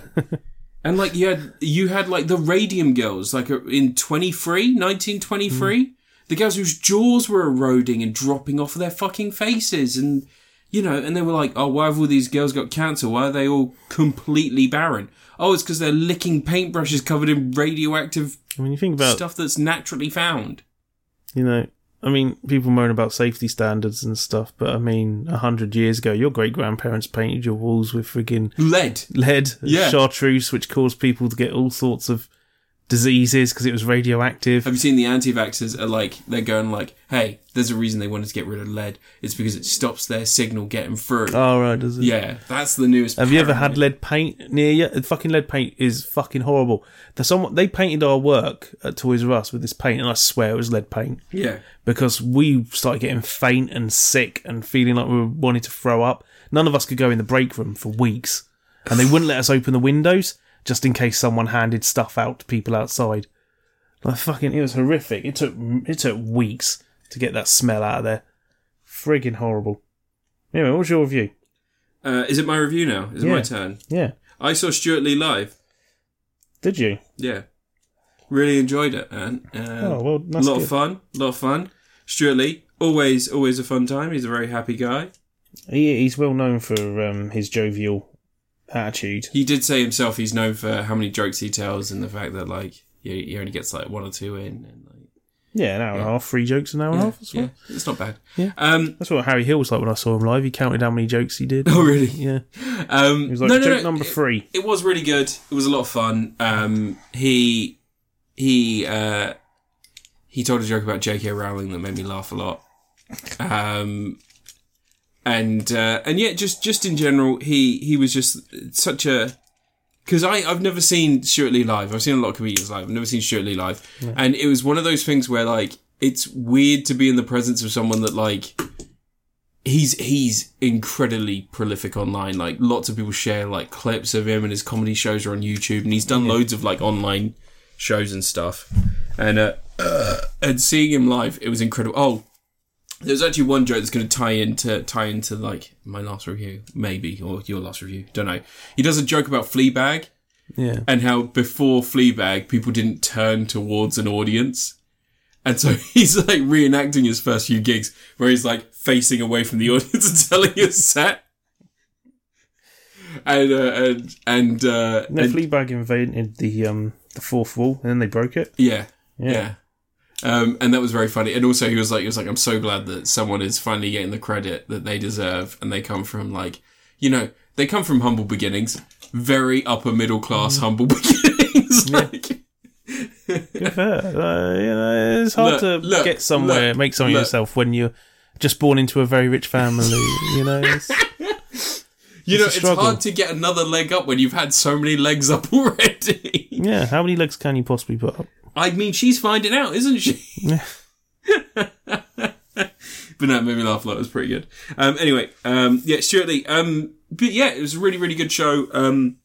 It's hard to review comedy and like, because unless I try and repeat jokes, and I'm not very good at telling jokes, there's not much point in me trying. You're not very well known for... I'm fucking terrible. I'm not a funny guy. I'm a terrible person. Nobody ever laughs. You just talked about nuclear radiation for how 10 minutes. Bad it was, yeah. Fun uplifting podcast time. Yeah, I know, right? Yeah. My favourite Stuart Lee thing is the whole time when he describes being at college with David Cameron and going to like a party, and he got asked to help cater it. David Cameron asked him to help him when they were at college together. Yeah. And this whole long drawn out story that goes on for ages. We thought, I'm a big deal. David Cameron's let me in because he's one of the top kids at the school. Yeah. He's like, he's finally cool. And he tells this whole story about how David Cameron turns out to be a bit of a cunt. And then at the end of it, he goes, now, none of that story's true, but I like to think it says a lot about David Cameron. He did that a couple of times in this. Yeah. One of my favourite ones, he was talking about like the first time he met a trans comedian. And he was like, she was amazing. And, she did 2 things that night. She put on a great set. And also, she broke down my prejudices against magicians. Like that. I was like, fantastic. Great. Good time. But yeah. Stuart Lee, it was really good. If you're into his comedy online, it was fantastic. I really fucking enjoyed it. I've been following Stuart Lee since friggin' pre-Fist of Fun. What was before Fist of Fun? There was This Morning with Richard, Not Judy, I used to watch. Yeah. There's Fist of Fun. Been like friggin' early days when he was slim. You know? Yeah, he looks like a dad now. Yeah, he's got kids, but he looks like a dad now. Yeah, he just doesn't care. Though. He has hearing aids as well. Yeah. Like, he's like properly old, and I was just like, yeah, this is fine. He's got used to it. He should hang out with Richard Herring again. Yeah. Because they were a good team on this friggin' morning show, that show they had. Oh, it was like, one of the things I will say, it was in the South Bank Centre. I've never been there for like a comedy show or like a gig or anything like that before. It's fucking huge, but it's a really nice little venue. It's a really nice venue, South Bank Centre. But yeah, really, really good. I had a lot of fun. Oh, fucking hell. So here's one of the things it's not a review of the event. This is just fucking insane. So he makes a joke about like, you know, there's never a queue for the women's toilets and stuff like that at his shows because obviously, like, you know, he predominantly has like, he like talks about predominantly having like a male audience and shit like that. And like, and as we were leaving, I got to hear like what must be like the base level Stuart Lee fan. And it was someone who said, oh, I really, really like the joke he did about sandals. And I really like the joke he did about Fleabag. And like, no, you know, like when you hear someone talking about enjoying something, you're like, what's going on in your mind, man? Like, it was the sandals. most, it was, no, but it was the most base level, like, it was like someone who can't think talking about a thing. You know, like when they're just like, I like the lemonade because the lemon aspect. And it was just like, and I just, and it. You sure it wasn't Christian? But it was just, it was so strange to hear that behind me, because me and Liv were talking about the show and talking about like how much it was great and like how much we enjoyed it, like the fucking, the energy of the room and how like vibrant he was, despite the fact that he had injured himself. And he did like have a lot of energy, and he was like properly into it, and like even when he was doing the bit about turning towards the audience, he was pretending to do a comedy show where he's like walking along the whole of the back wall like, oh yeah, I don't talk to her, and then like he goes to turn around, he does the whole actions and everything, pantomimes on stage, fantastic. And like, and then afterwards someone's energy level was, I really like the bit where he spoke about Fleabag, and I was just like, that's the kind of people that normally go to films and he likes jokes about Fleabag. He likes jokes about Fleabag. It was just weird hearing someone who can't think try and talk about something that involves just like, it doesn't involve a lot of thinking, just involves some. Yeah. And it was just so odd. Like, is that how normal people treat media? Yeah. What's in the insights of the mind of a regular person who watches a thing and then just goes, I really liked the sunshine. Sunshine outside was nice. And then I went inside and there wasn't any sunshine. What's that about? Like, that's like it. Like, who? How? That's a brain. Yeah. Anyway. Surely, fantastic. I really recommend it. I'm out of lemonade. I really recommend it. I think that's the only thing stopping my diarrhea from pouring out. I really recommend people check it out. Yeah, really good. He's doing like a long show there, so you can get tickets still. Oh. But yeah. Like a Vegas residency. Yeah. Comes out in a sequence. Just book him in Vegas. Yeah. See what the Americans make. Yeah. Stuart Lee. I don't know if they'd be able to stand Britain's 43rd favourite comedian. Is he that high? Yeah, that's what was the show was. He kept going on about how he was listed as Britain's 43rd favourite comedian. Yeah. Oh. I'm not seeing him. I've seen Harry Hill and I've seen Bill Bailey. I've seen Bill Bailey live. I've seen Bill Bailey live twice. I saw him at a festival and I saw him at like a proper gig. Harry Hill should tour more because Harry Hill's I've heard he's really amazing good live, but he does like one tour every 10 years. He did Tony Blair the musical. Did he? Yeah, he's written Tony Blair the musical, and I'm tempted to go see it just because he's written it. Because he is really fucking funny. Yeah. What's that band he's been turning up on stage with, doing music with? He keeps turning up and doing like rapping or something. Really? Yeah. Oh. Just for the comedic effect, I guess. I don't know. Anyway, and your review? You saw Indiana Jones, didn't you, man? I watched Raiders of the Lost Ark. No, you saw Indiana Jones, the new one. Oh, The Dial of Destiny. Yeah. Yeah, and Kingdom of Crystal Skull. I watched all the Indiana Jones films. I watched all the Indiana Jones these last 2 weeks. Let's talk about them. Do you want to talk about all of them? No. Dial of Destiny. I really liked Dial of Destiny. I liked it as well. With some caveats. I also have some things to say. But, like, I don't know, people, there's weirdos moaning on the internet. You can't talk about films nowadays. Every film has to be either... I mean, they don't even get anyone... No one's ever happy with any of the films that come out now. Every single film that comes out, there's like an army of people who decide it's the worst thing that's ever been made. Yep. Nothing can be just, like, alright, film. Decent, fine. Like, everything has to be the worst thing that's ever been put into production. Like, they struggled with Guardians of the Galaxy 3, didn't they? They didn't really get there. Yeah, I don't know how people didn't get the point of that. Yeah. But that did really well, didn't it? Yeah, it does. It's done fine. Not as well as the other ones, but no films do that sort of money. Except for Spider-Man. Yeah, Spider-Man's bankable. But then again, that Spider-Man took having, 3 Spider-Mans in it, didn't it? Yeah, it's true. There was a lot of marketing going to that. But Dial of Destiny, in this film, Indiana Jones is old. He tried to kill himself a bunch of times. Is old again. Yeah. 839 million. That's really good for Guardians of the Galaxy. That's not bad at all. His wife, Marion, has left him. Do you remember when Marion and Indy got married at the end of Kingdom of Crystal Skull for, no reason? Well, they were in love with each other. Yeah. That's why they hadn't spoken to each other for 18 years. I tried to do the maths. It doesn't work out. But, no, it doesn't. So, he's not married anymore. Mutt has died off camera. And I'm not saying it's weird that Mutt has been said to have died. Shia LaBeouf has been said to have died in the 5th film of a franchise twice. Look, it is the best that could have happened to him and his character. Poor Mutt. No. He's fine. I want to rewatch King of Crystal Skull. He's fine. Yeah, but Shia LaBeouf isn't. Shia LaBeouf's, he's a wacky person. No. What's he done? He was fucking prostitutes. Oh, good for him. For a film role that he was doing. Yeah, then also Transformers. He was doing it bareback and then still fucking his girlfriend at the time. Oh. And he was apparently getting STDs on purpose. Oh. Also, the film that he made about his dad being abusive was completely made up. Yeah. Even though he said it was based on his life. Well, he's not playing Shia LaBeouf in that. No, he's playing Shia LaBeouf's dad as an abusive arsehole. Yeah. Trying to garner sympathy, despite the fact that he's a fucking weirdo. Also, apparently he's violent. Like, he has been violent with people. Not like a full-on Ezra Miller situation. We're not talking the Miller. We're talking a buff. But yeah, he's not a good guy. They killed him off camera. Anyway, Indy's retiring, so he's losing his attachment to history, which he has been for a while, it seems, at the start of the film. Like, the kids in the class aren't interested. He's married to Mia Goth. What, Shia LaBeouf? Yeah. You sure? He was with her from 2012 to 2018. Then they took a break for 2 years, and now he's married to her. Does she know? I don't think so. How old is Mia Goth? What did I 29. Yeah. Oh, she should be smarter than this. What are you doing? Maybe he's, just a nice guy, really. You have to get to know him. If you knew him like she does.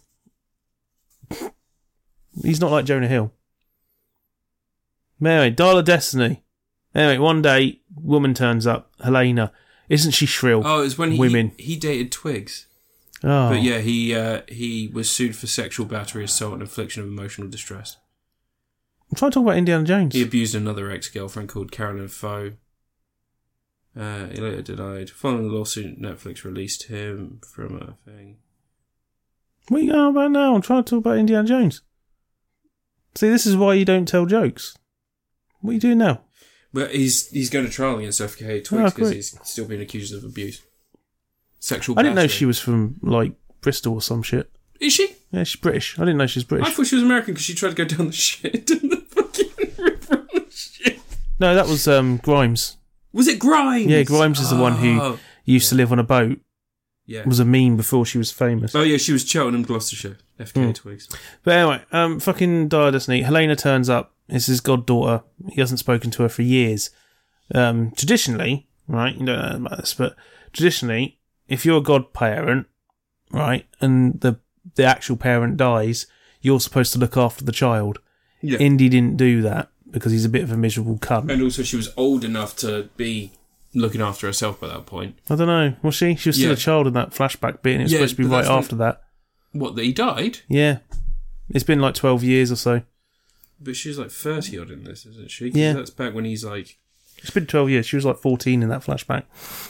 But yeah. Anyway, so she blames him for some of this stuff, and Yeah. you know, but she is basically just a little Indiana Jones, a young Indiana Jones, if you would. Everything about her character is written as a male character would be written, which is probably what's annoying weirdos on the internet, because all they've done is they've literally written her as a male, with like the only tweak being she stares at dudes and not chicks. She has a little sidekick. She's got a messy, crazy, wacky relationship she's been involved in. She's doing all sorts of dodgy dealings because she's a rebel and all that. But, you know, I kind of dug her character and the arc that they had with her. The things where, you know, Indy's pointing out that, you know, you don't care about anything other than money. Surely you don't care about the history. So, no, only money. But you can tell that she does. She does care about the history. She cares about specifically the dial. Yeah, but other stuff as well. She respects the history, because that's the whole part of the point. The money for the rest of the part, but like you don't really get the idea that she cares about other history. It's mostly the dial. She knows her history. She knows Indiana history. Jones says you don't go and learn 5 friggin' languages or whatever if you don't care about this She cares stuff. about money. She's trying to figure out things. She, you know, you see moments where she gets upset about stuff, and she enjoys figuring out the puzzles and all this. Oh yeah, stuff. she enjoys the adventure. She's into this shit. Sala had a nice moment in this that I really liked, where they're at the he's dropping him off at the airport, and he goes, "Indy, I bought my passport. We're going on another adventure." And Indiana Jones goes, "Not an adventure." Like, but They Sala never really still go on adventures. Like, Indy No. turns up, makes Sala's day a bit of a pain in the arse, yeah. and then fucks off like twice. But I do feel like Sala still has that. I like that Sala feels like he recognises like we've got adventures left to have. Yeah. And, like, nice little moment. But I thought him turning up showed just how old like they both are, because Sala is aged. Yeah. Harrison Ford has his top off at the beginning of this film, and he would get it. Like he's hot. Yeah, they didn't get Sala topless. No, they didn't. No, but that's because Sala is like. Do you remember when Alfred Molina's in Raiders of the Lost Ark? Yeah. And he was like 23 in that film or some shit. He has one eyebrow. Young Alfred Molina. Yeah. With his face painted a bit darker, but, you know, don't worry about that. He's only in it for like 5 minutes. He just had a tan, mate. He had a tan. It's the Amazon. It's fine. Yeah. But no, I enjoyed the film. The things that sort of get in the way, because it is a fun adventure. It has the whole A to B to C. They find a clue, they're going somewhere else. They're being chased the whole time by the villains. But every time, the thing is, Indy can't do much running and jumping. He ain't swinging from vines or anything. He's, you know, he's not going to get into long drawn out fisticuffs fights, because you know, it's Harrison Ford. Didn't he break his leg? Yeah, door closed on his leg in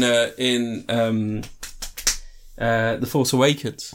Fucked his leg up. Yeah, but didn't he injure himself on the set of friggin' Indiana Jones too? Maybe. Yeah. But, you know, most of the action scenes are built around what can Harrison Ford do sitting down. Well, no, he like, there were a few scenes where I was quite impressed at how, like, he's still like, healthy. He's giving it a go, yeah.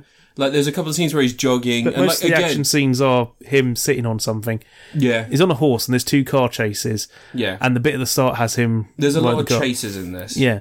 I mean, a load of stuff at the start, because the whole digital de-aging stuff, that's a body double for most of it. Strange. It sounds strange. That's the biggest problem. And he's old. His old Yeah, voice. because the same thing, The Irishman, when they have the de-aged De Niro and all that. I didn't mind, like, I think I had a couple of problems with my screening. I don't know if it was the Odeon just had it, like, they had it a bit too dark, but, like, the beginning scene, it wasn't so bad, the de-aged face, because when it was dark, it didn't look as bad. I think you can hide quite a lot with that, but the problem I had is, like, it was, like, almost pitch black, the scene where they're underwater with the eels, even when the flare went up. To be, yeah. It was just way too dark. But they, no, I was talking about de-aging. Sorry. Fucking de-aging. No, because there's the same thing with Irishman, when they de-aged De Niro and everything. Like, they fucking...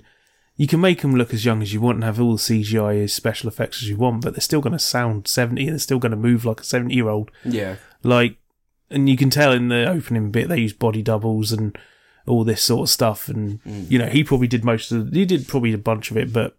Yeah. Because know what he's like, but, you know, they probably had to digitally bring his gut in a little bit and shrink him down to inside. But the thing is, that whole sequence it's the same thing with all the action sequences. They could have been like 5-10 minutes shorter, most of them. Some of them go on a really long time. You watch the older films, most action sequences are pretty short. 5-10 minutes, yeah. Like, the longest one's probably the Temple of Doom minecart bit. That goes on for like 5-6 minutes. I thought you meant the intro adventure. You know, like the action sequences in general. Yeah. No, the longest one in the intros for the other films is the Last Crusade, the whole... Yeah, the third one. Yeah, the whole River Phoenix bit. Yeah. With Fedora. You lost this one, kid. Yeah. My biggest problem with that intro thing wasn't so much the face replacement. I don't think that would have been as much of an issue, but it's just like, and this is a bit of a problem with some of the other scenes, and I know you can't avoid this with like the age of Harrison Ford and stuff, but like those old films, obviously they didn't have CGI, lots of physical sets and stuff. Yeah. Apart from King of the Crystal Skull. Apart from King of the Crystal Skull. Which is 15 years old. Yeah.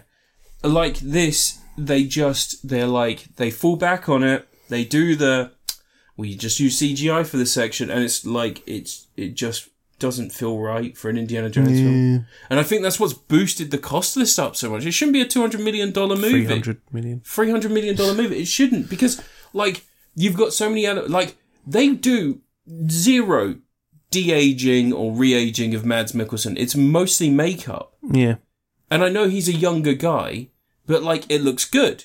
It looks good enough. And, like, if they just did a CGI... I thought they were going to say that he's been experimenting with stuff and made himself age slower. Nah, fuck it. Don't need to. Just keep him being... I feel like something's missing there, because he got clobbered in the face with that bell pretty. I fucking loved that. He barely had a scar from My God. Like, it's been a banner year for seeing Nazis get fucking clonked in the face, and that fucking bell taking him down, I cheered. It was so good.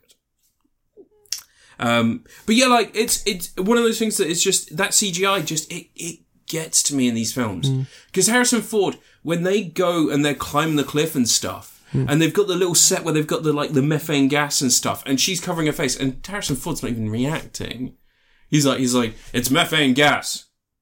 And don't worry, I mean, he, like, takes lit torches into petroleum-filled friggin' tombs. It's fine, he's not bothered about it. It's just like... He's old, he can't smell anything. As soon as they introduce the whole thing about, like, oh, it's weight displacement, and you go, like, oh, this is like an idiot, and you see him come to life, moving shit in, and he is like... To be fair, it was there methane gas on there, but Harrison Ford's 80. Yeah, that's true. Yeah, I mean, it probably is. Mouth at that point. But no, like, you can really tell the difference between him reacting to shit that's actually in front of him and the CGI stuff. Yeah. And I know he's a professional, so it's not a massive issue. It's just, come on. Like, there's moments in this where I was like, oh, you're so close to that fucking magic.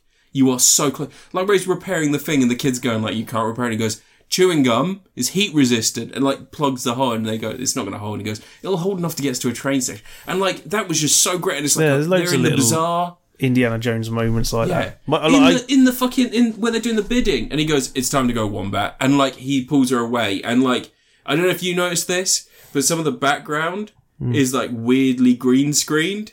So there's a moment where like you've got all the people around the table, and then the scene behind him through the window is like green screened. Yeah. And it looks weird. Yeah, shooting on COVID sets and stuff. I know. But no, there's loads of little Indiana Jones moments. Like I had a chuckle at the bit at the start where he gets in the car to get away from the Nazis, and a bunch of Nazi officers get in behind him, and I was just like, that's an Indiana Jones. My favorite, like real Indiana Jones little moment was the bullet wound on the front of the shirt. They don't notice because he's giving them orders, but then as he walks away, they see that it's on the other side as well, where he shot a guy through the back. But, Toby Jones in this. Toby Jones? Yeah. It is Toby Jones. Yeah, fucking phenomenal. Your Highness. Yeah, phenomenal. Really good in this. But no, the little Indiana Jones moments and stuff, they've got plenty of little things in there. And there's references to old Indiana Jones stuff, and it's not like do you remember this stuff? No, I liked his line. Remember in friggin' Kingdom of the Crystal Skull, the opening sequence that's in Area 51? Yeah. And they've got the Ark. Yeah, you see the Ark of the Covenant, and I'm like, fuck it, I groaned at that. But in this, there's lines of dialogue instead, or there's like a slight reference to something. There's no like, here's Indiana Jones's wall of all the things you know he ever had. There's little things like he says it's not the years, it's the mileage. There's Fortune and Glory. Yeah. Friggin', where does it hurt? Where does it not hurt? Yeah. That's from Raiders of the Lost Ark. All these little lines that if you're not an Indiana Jones fan, you're not going to notice it. If you watch the Indiana Jones films, you go, oh. I liked the... It's not the iconography. It's little moments. There was just a tiny little moment. It's like, don't you believe in the magic of it all? And he goes like, at this point, I've seen stuff that I don't understand. And like, it's like, yeah, there you go. That's Indiana Jones. But he's not saying it's magic. Skeptic. He's always like, I need to learn more about it. Forever the skeptic. Forever being like, I don't get it, but I'm not going to call it magic because there's so much I know about this. That I know what I'm looking at. I fucking love the spears are fake, but there is something real on board. And it turns out the real thing is like a piece of shit someone's got in their suitcase and like he's not told anyone about it. And it turns out that's Archimedes' dial. I like the fact that the dial isn't a time machine. That would have fucked me off so much if it was like a CGI time machine thing. I liked the kid. I like the bait and switch they did with that because there's time travel in the film. Oh yeah, there's time travel in the film. Spoilers, but I like the bait and switch that they did because I was suspect that they were going to go back to Nazi Germany because it was like we've done Nazis enough. So and that moment where when Indy starts to go, when you see the watch, that's the moment I knew when you see they're in the tomb, Archimedes' tomb, and he's got a watch on, and you see the things, and I'm like, they ain't going to Nazi Germany. I fucking like because I was expecting I think the film's leading you to think he's going to have a punch out with Hitler. No, I didn't think that. But when they're in the tomb, yeah, and you see there's the propellers on the Phoenix and the swastikas on there, and the Archimedes has a watch on, which you never see him actually give to Archimedes. No, because it's not Archimedes. That's not his tomb. So they've hidden the bodies of the Nazis that died in the tomb. Yeah. Fair enough. That's because that's not his final resting place. That's like a red herring. But I was like, oh, right, we're going to friggin'... Yeah. We're not going to Nazi Germany. Yeah. And that was cool, because I was really expecting the film to end with a fist fight. No, I was expecting the final part of the film to be them going on the train from the start, and young Indy and old Indy teaming up, but this time Hitler's on the train. And I was honestly expecting something like that to happen. Hitler was on that train, but he got off at the last second, and Mads Mikkelsen wants to stab him or some shit. Yeah. And I was half young Indy and old Indy have to help stop Mads Mikkelsen from killing Hitler. I was half expecting, so you know where he goes, you haven't taken into ground continental drift. I was like, oh, they're just going to turn up in France and be shot down. And like, that'd be it. But no, like, it was, as soon as that happened, I was like... Oh, they're going to turn up a couple of years early in Poland and start World War II. Accidentally start. Yeah. And then just back slowly through the port. One of the things that I thought they were almost going to do as well is, in that moment, Phoebe Waller-Bridge is obviously in like the cargo hold, and I was like, are they going to travel through time and she's never going to know because she'll be trapped in the cargo hold the whole time? Because that's an Indiana Jones thing. Like, you know, like in the Temple of Doom, the Ark of the Covenant, the Raiders of the Lost Ark, where they lift open, and Indiana and Marion never see what happens. They just wake up and there's a bunch of, they just open their eyes, there's a bunch of melted Nazis everywhere. They're like, well, something happened. They didn't look, because they were good. They didn't get judged by God. Yeah. Raiders of the Lost Ark is a really good Jewish revenge movie. Oh, yeah. There's a bit in that film that I laughed at when I watched it again the other week that I've forgotten about, where they got the guy with the monkey. Yeah. And he salutes the Nazis, and the Nazis salute him, and they're just a bit sort of like, whatever, hey, Hitler. And then the monkey does the salute, and the Nazis salute the monkey back. Because they're fucking idiots. Yeah. It's they're fucking programmed dumbass idiots who just automatically do that. I really liked... Bad dates, that bit. I really like the fact that they found that box, and I was like, what's inside the box? What's this part of the dial? And it's just the fucking plinth. But then the plinth reveals more. I thought that was like a very Indiana Jones moment. That was like... There's some good stuff in there. I think they could have cut a car chase. Yeah. Cut every action sequence down by half. Yep. Like, if the film was 2 hours long, this would be precise. It's 2.5 hours. It is a bit long. Yeah. It feels it in places. Have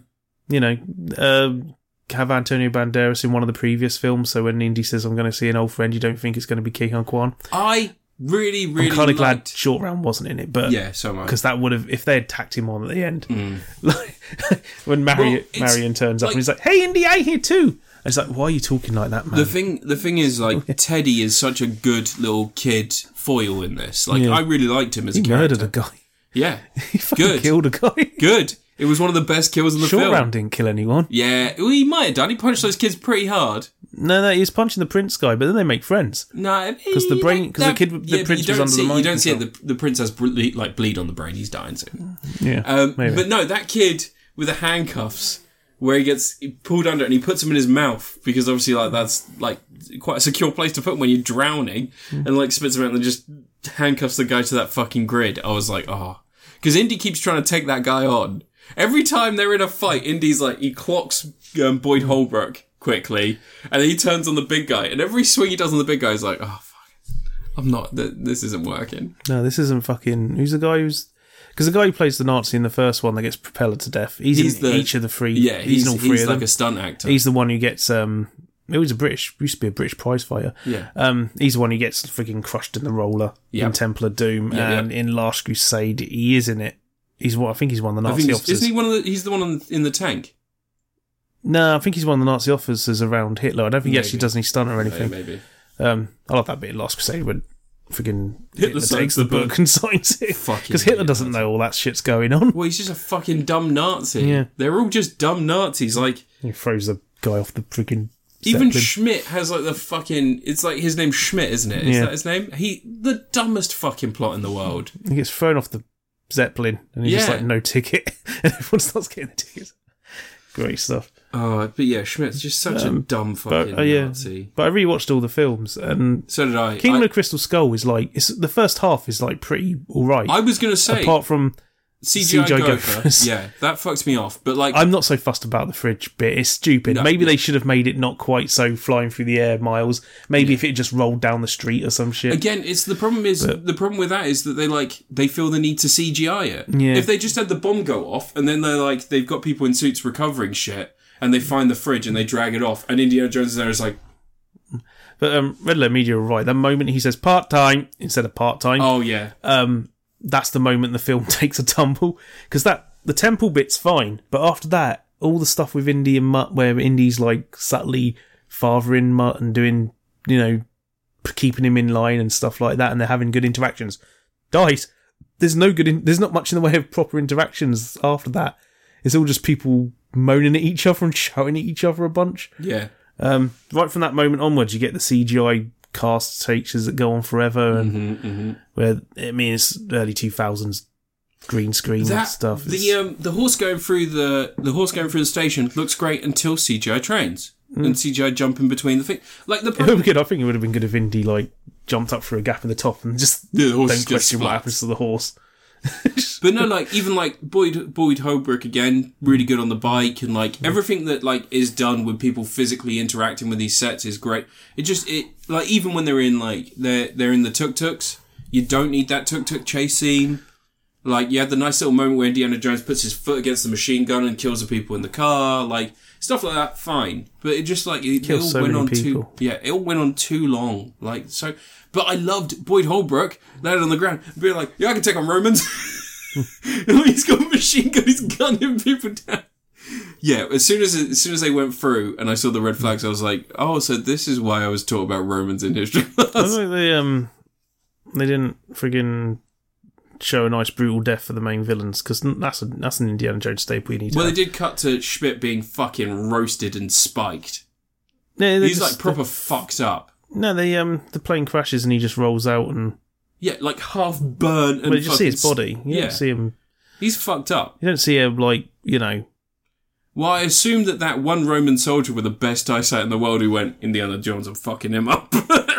That's one of my favourite bits is when the plane he's going down in his little parachute a good mile odd off, and there's one Roman soldier who's like, alright, this invasion's being paused, I'm getting that cunt. And then fucking goes after him.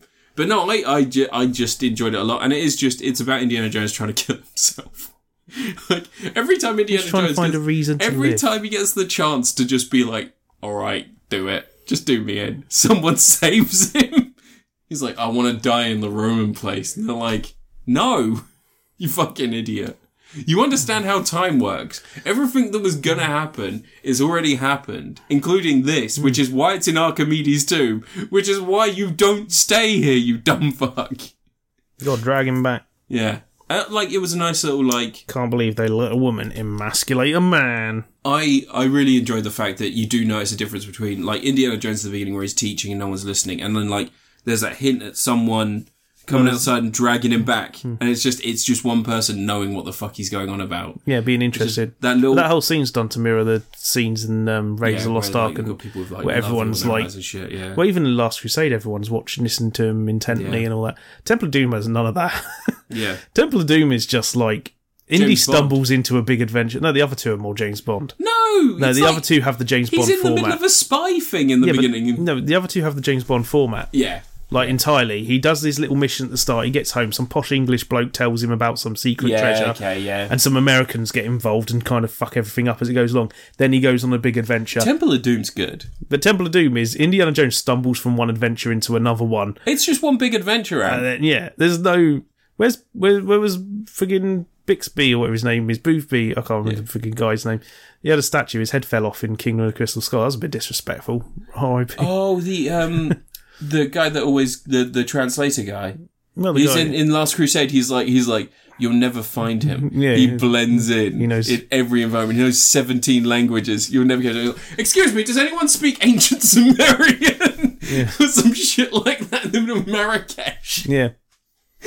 Another secret. He bumps into Sala, and you think they're going to have an adventure, and he immediately gets captured.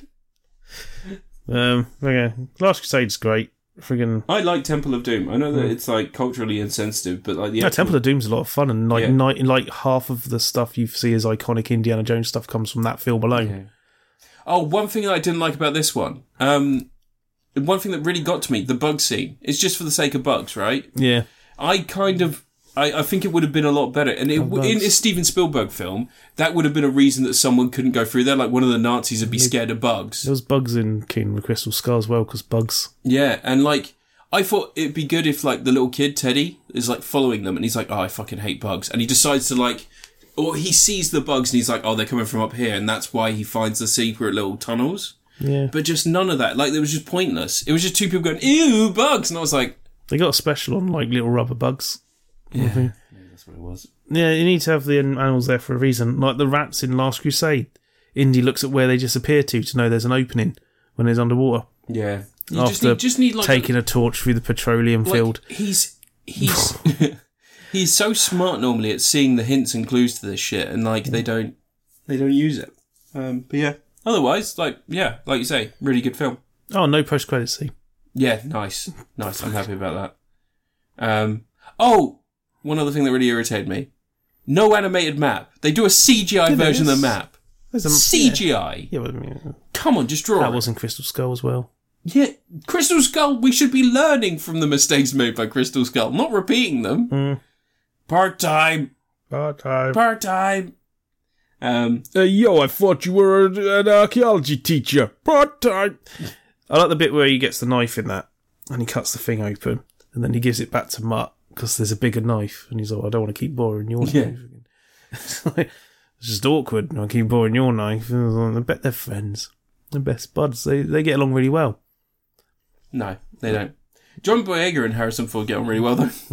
There's a lot of fun stories about those two meeting in the Force Awakens thing. There's a picture of Harrison Ford asleep in the taxi back after John Boyega took him to a Nigerian food restaurant. And John Boyega's like, Harrison Ford can eat.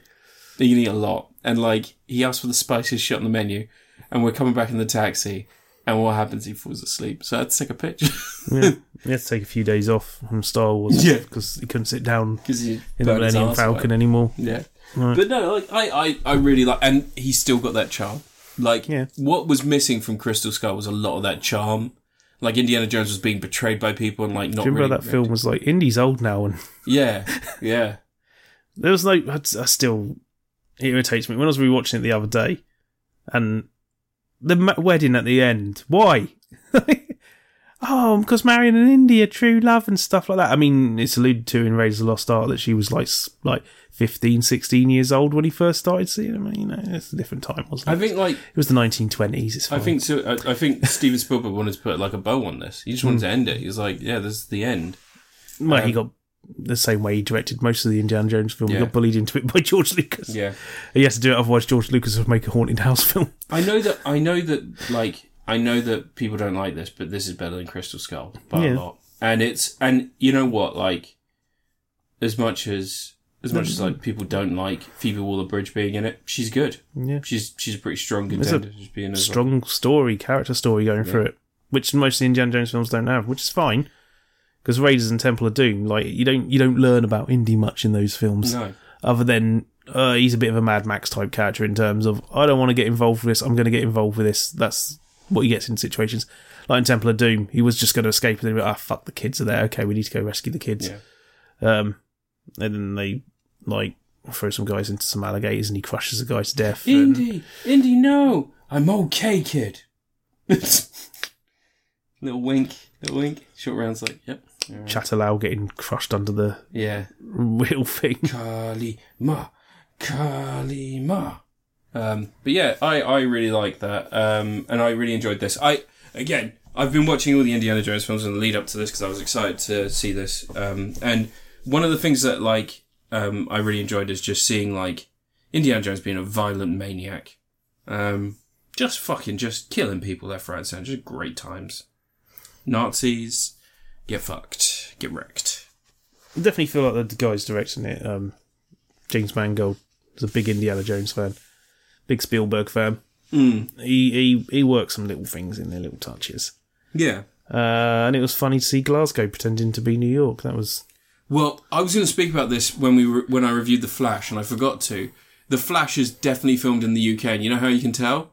Oh, yeah, but they always film all those films. Like 80% of the actors are from fucking Hollyoaks. Yeah. You know the black lawyer at the end? Is he? He's from Hollyoaks. Is he? Yeah.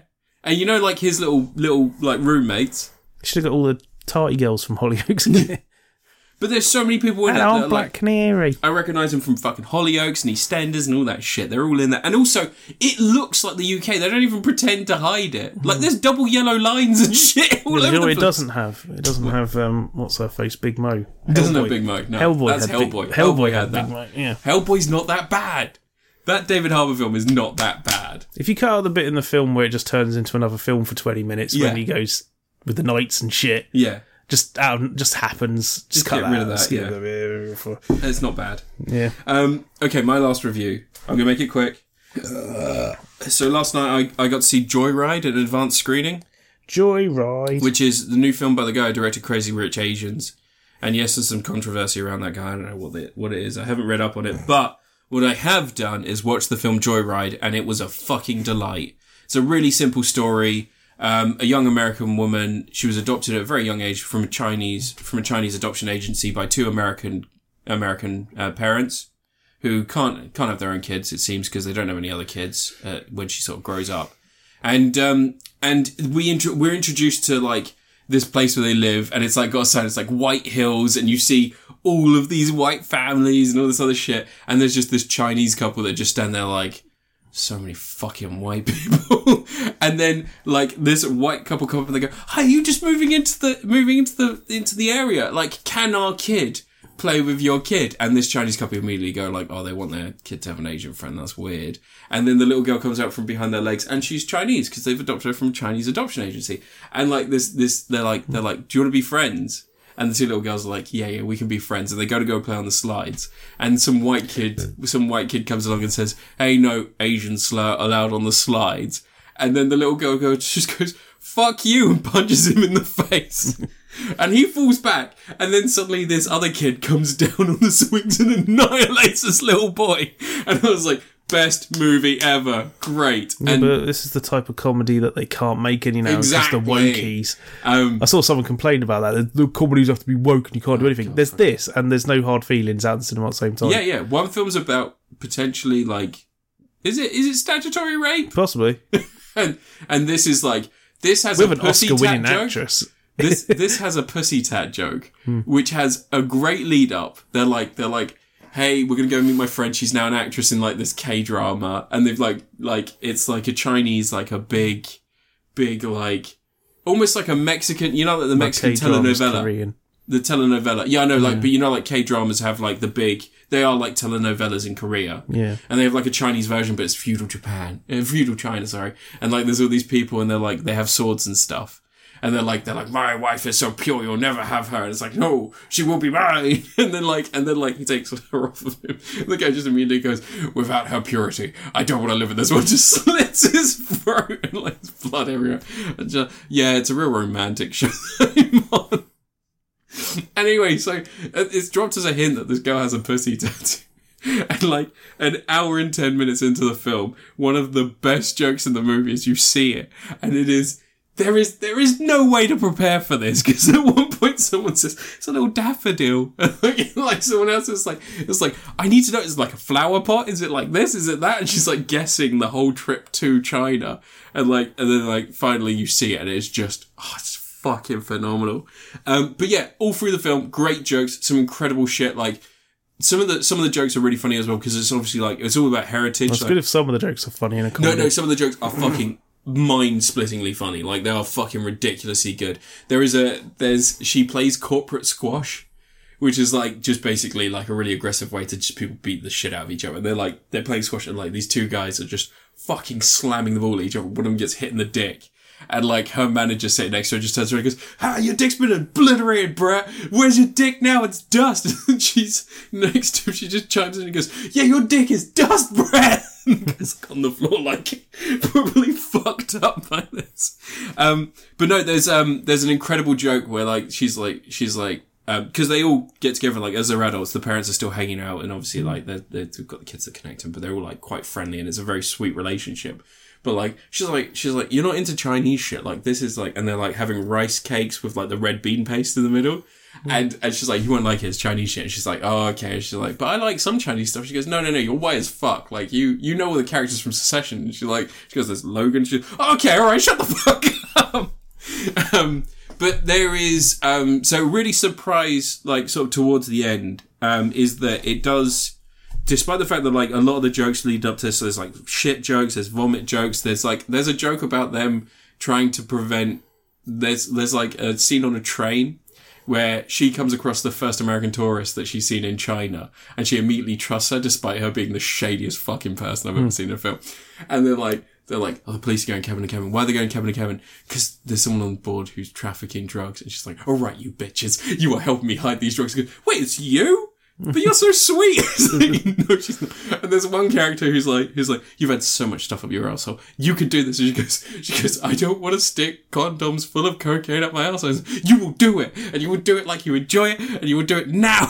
And then like afterwards they're fishing them out, and they get to a hotel. She's like, I fished out 7. I think I put 8 up there, but I can't be sure. I think it was 7. She's like, okay, it's fine. But if you find any clean bags of cocaine, can you give them to me? Because that was phenomenal.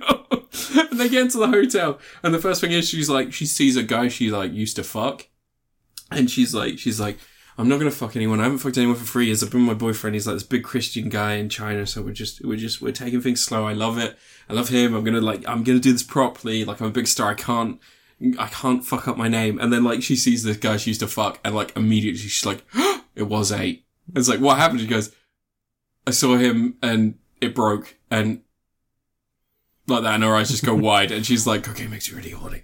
And like the rest of it's her just trying to avoid. There's a devil's threesome in this film. 2 guys, 1 girl. Yeah. There's talk of Eiffel Towering. There are so many vomit jokes and just fucking fantastic lines. But yeah, like I said, but it's mainly a cast of women, so it's woke. Oh yeah. And they get to the end, and there is, out of nowhere, Daniel Day Kim cameo. Yeah, he's always in nice Star to see Trek. him. Yeah, and it is a heart fucking breaking scene. She goes on this whole journey to find her birth mother. He was in Hellboy. He was. There's like this whole thing. She goes on this journey to find her birth mother and like track her origins, because like the businessman in China she's there to close a deal with for a law firm, he is like very much like family orientated, and he's invited her to his mum's like big family party because it's her birthday, and there's going to be like loads of people there, and he wants to close the deal there, but he wants to meet her family there because she accidentally lets slip like, oh, I'm going to meet I'm friends with my birth mother, I'm in contact. And he's like, okay, well then you bring her to my party, I'll sign the deal. I just want to see that you are committed to family, and like, that's how we do business. And like as soon as you get to a certain point in the story, they're like, you're fired. And they just drop all that shit. And it's just her dealing with this emotional, like, just the fucking bombshell. And it, like seeing it, and it genuinely affecting brilliant piece of film. And it just, you know, like how, like, I'm trying to think, like, comedies in, like, the 90s, they would have, like, big moments of, like, just ridiculous emotional weight to them. Like, you would have, like, long bits of just, like, just You stupid... could have the bit where the best friends hate each other now. Yeah, like the Farrelly Brothers comedy, like that sort of template. And you would have, like, an emotional moment where, like, things are difficult and they overcome adversity. In this, it just goes, no, fuck it. This is probably some of the best acted shit that we've got in this whole film. And the film's not badly acted, but it's the best acted shit we've got in this film. And it is a woman, like, giving a message to her daughter. And it is heartbreaking. Like, I was genuinely about to well up in the cinema at the scene in a fucking comedy in which I had just seen a pussy tat that made me laugh so hard. It was very audible in the cinema. It is fucking incredible. I cannot stress how good the pussy tat joke is. It's phenomenal. But yeah, it just really good film, really strong, really interesting. There's like character growth and there's like actual shit in this that like people do stuff and actually grow as characters and it's funny and like, it's just fucking people being useless. Like people won't see this. It's like, it's not like full of, like a lot of the characters in this, one of them's like a West End star, one of them was in Emily in Paris and shit like that. Like, it's not like big name actors, and I just don't know if it's going to do well because I don't know if it'll do well overseas. Awkwafina. I'm glad it doesn't. They put her in all the Asian films. Yeah, they put her in Little Mermaid. She had that song Scuttlebutt that I still she? fucking yeah. But yeah, Joyride. I'm gonna give it Tom Atkins because I haven't seen a comedy in theatres that's actually made me this fucking happy in a very long time. They don't release comedies anymore. No, they don't. They just fucking don't. They just go to streaming, don't they? Yeah, and they're fucking terrible. Yeah, a lot of them. I don't know, I can't remember the last time I went to see a straight up comedy in the cinema that wasn't like a superhero comedy or something. Yeah, yeah. It's been a long It's just strange, isn't it? Like, I just don't think they're as marketable as they used to be. But. No, I used to go all the time. I remember seeing American Pie and... Oh yeah, American Pie, there's another one. Like, American Pie has like actual emotional growth towards the end. The characters grow as people. Except for Stifler. But that's part of the joke, I guess. Stifler's mum gets some growth off again. She does off of Paul Finch. Give Stifler's mum some growth. Yeah, she's got it going on. I never saw American Pie Reunion. I never watched Did you not? No. It's actually not bad. I did see American Pie... The Wedding. Band Camp or Naked Mile, one of those two. No, don't watch those. One of them. I saw one of them, it was bad. Don't watch those. They are bad. But yeah, Joyride, just what a fucking surprise. And it was like a nice little... It was one of the screen unseen, so it was like a pre-showing of it, because I think that they're like... It's out on the 3rd or 4th of August. It's worth seeing, though. Like... It takes a lot. Shit, Mission Impossible's out next weekend. It is, yeah. That's what I need to see. One of the really nice things is that, like, if you have any interest in going to any of the countries, because they do go to China, they also go to Korea briefly. Like, they shoot those places beautifully. Even Paris, actually, they go to Paris at the end. Like, there's like a little flash forward scene, and it's all shot fucking magnificently. Like. They went to actual places. Yeah, and like the way they shoot you could just shoot in a big volume. Well, that's kind of the thing. Like, there's a moment where in Korea they go to a graveyard, and I was, like nowadays graveyards are like one strip of tombstones and then the rest is green screened, or it's that really fucking terrible like flat green land, and they've just got a tombstone planted on it. They used to film a lot of graveyard scenes on the Warner Brothers movie lot. There's like there's a little forested area. Buffy the Vampire Slayer's. all of them in the same like 5 foot stretch. But this, like, do you remember, like, I think probably the most famous example of this is like when you shoot an actual grave, because I know that you still have to get releases and shit, don't you?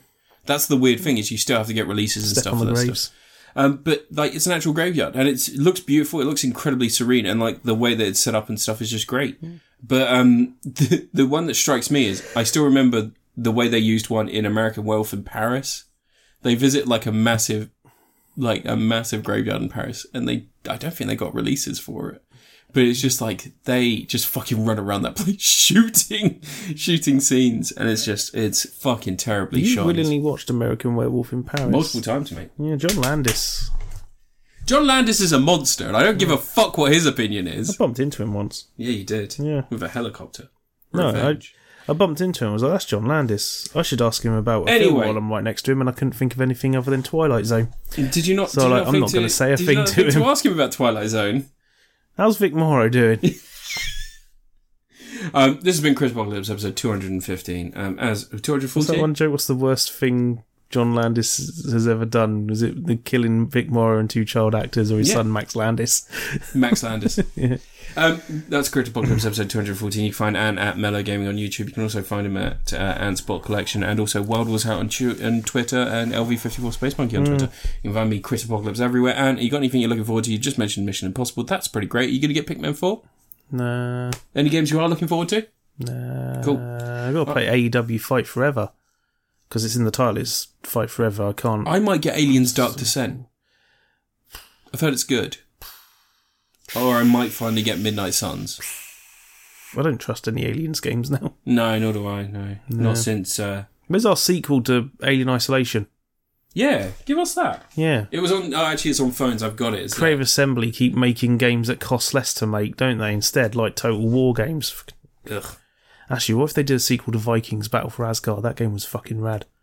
Wait, was that the one that was just like a big open field? You went around the track? Yeah, but it had that whole Freedom Fighters format where if you destroyed like weapon encampments, they wouldn't have as good weapons in other bases and stuff like that. Oh god, yeah, I do. Yeah, I remember. Well good game. And they had like it was one of those ones that also had like hundreds of enemies on screen, didn't it? It was like solid. Good times. Anyway, all right. Anyway, suck a dick. Yeah, get fucked. Boris Johnson fucks kids. Rishi Sunak probably does too. They're all pedos. Fucking sickos. Yeah. Horrible cunts. Right. What's libel? What? Which one's libel again? Libel. Libel. Yeah, which one's libel? It's when you say stuff where you can't back it up, like you haven't got the evidence. Nah, Boris Johnson definitely fucks kids. Yeah. There's evidence out there. Yeah. All right, have a good one. Well, I mean, Dominic, is it not Dominic Cummings? George Osborne. Yeah, he fucks kids. Yeah, that's fucks actual kids. There's that email. Yeah. And they haven't quit. Did you see they threw some orange confetti on him? Yeah, and he's kicking off about being so insulted. upset. It's like a bit of confetti. Fucking go up. Scumbag. Considering the stuff that Just Stop Oil usually do. Yeah, that's quite polite. I wish it was a rock. Yeah, I wish it was just a fucking brick. Yeah, take him down. Anyway, have a good one, you. Bye. Bye.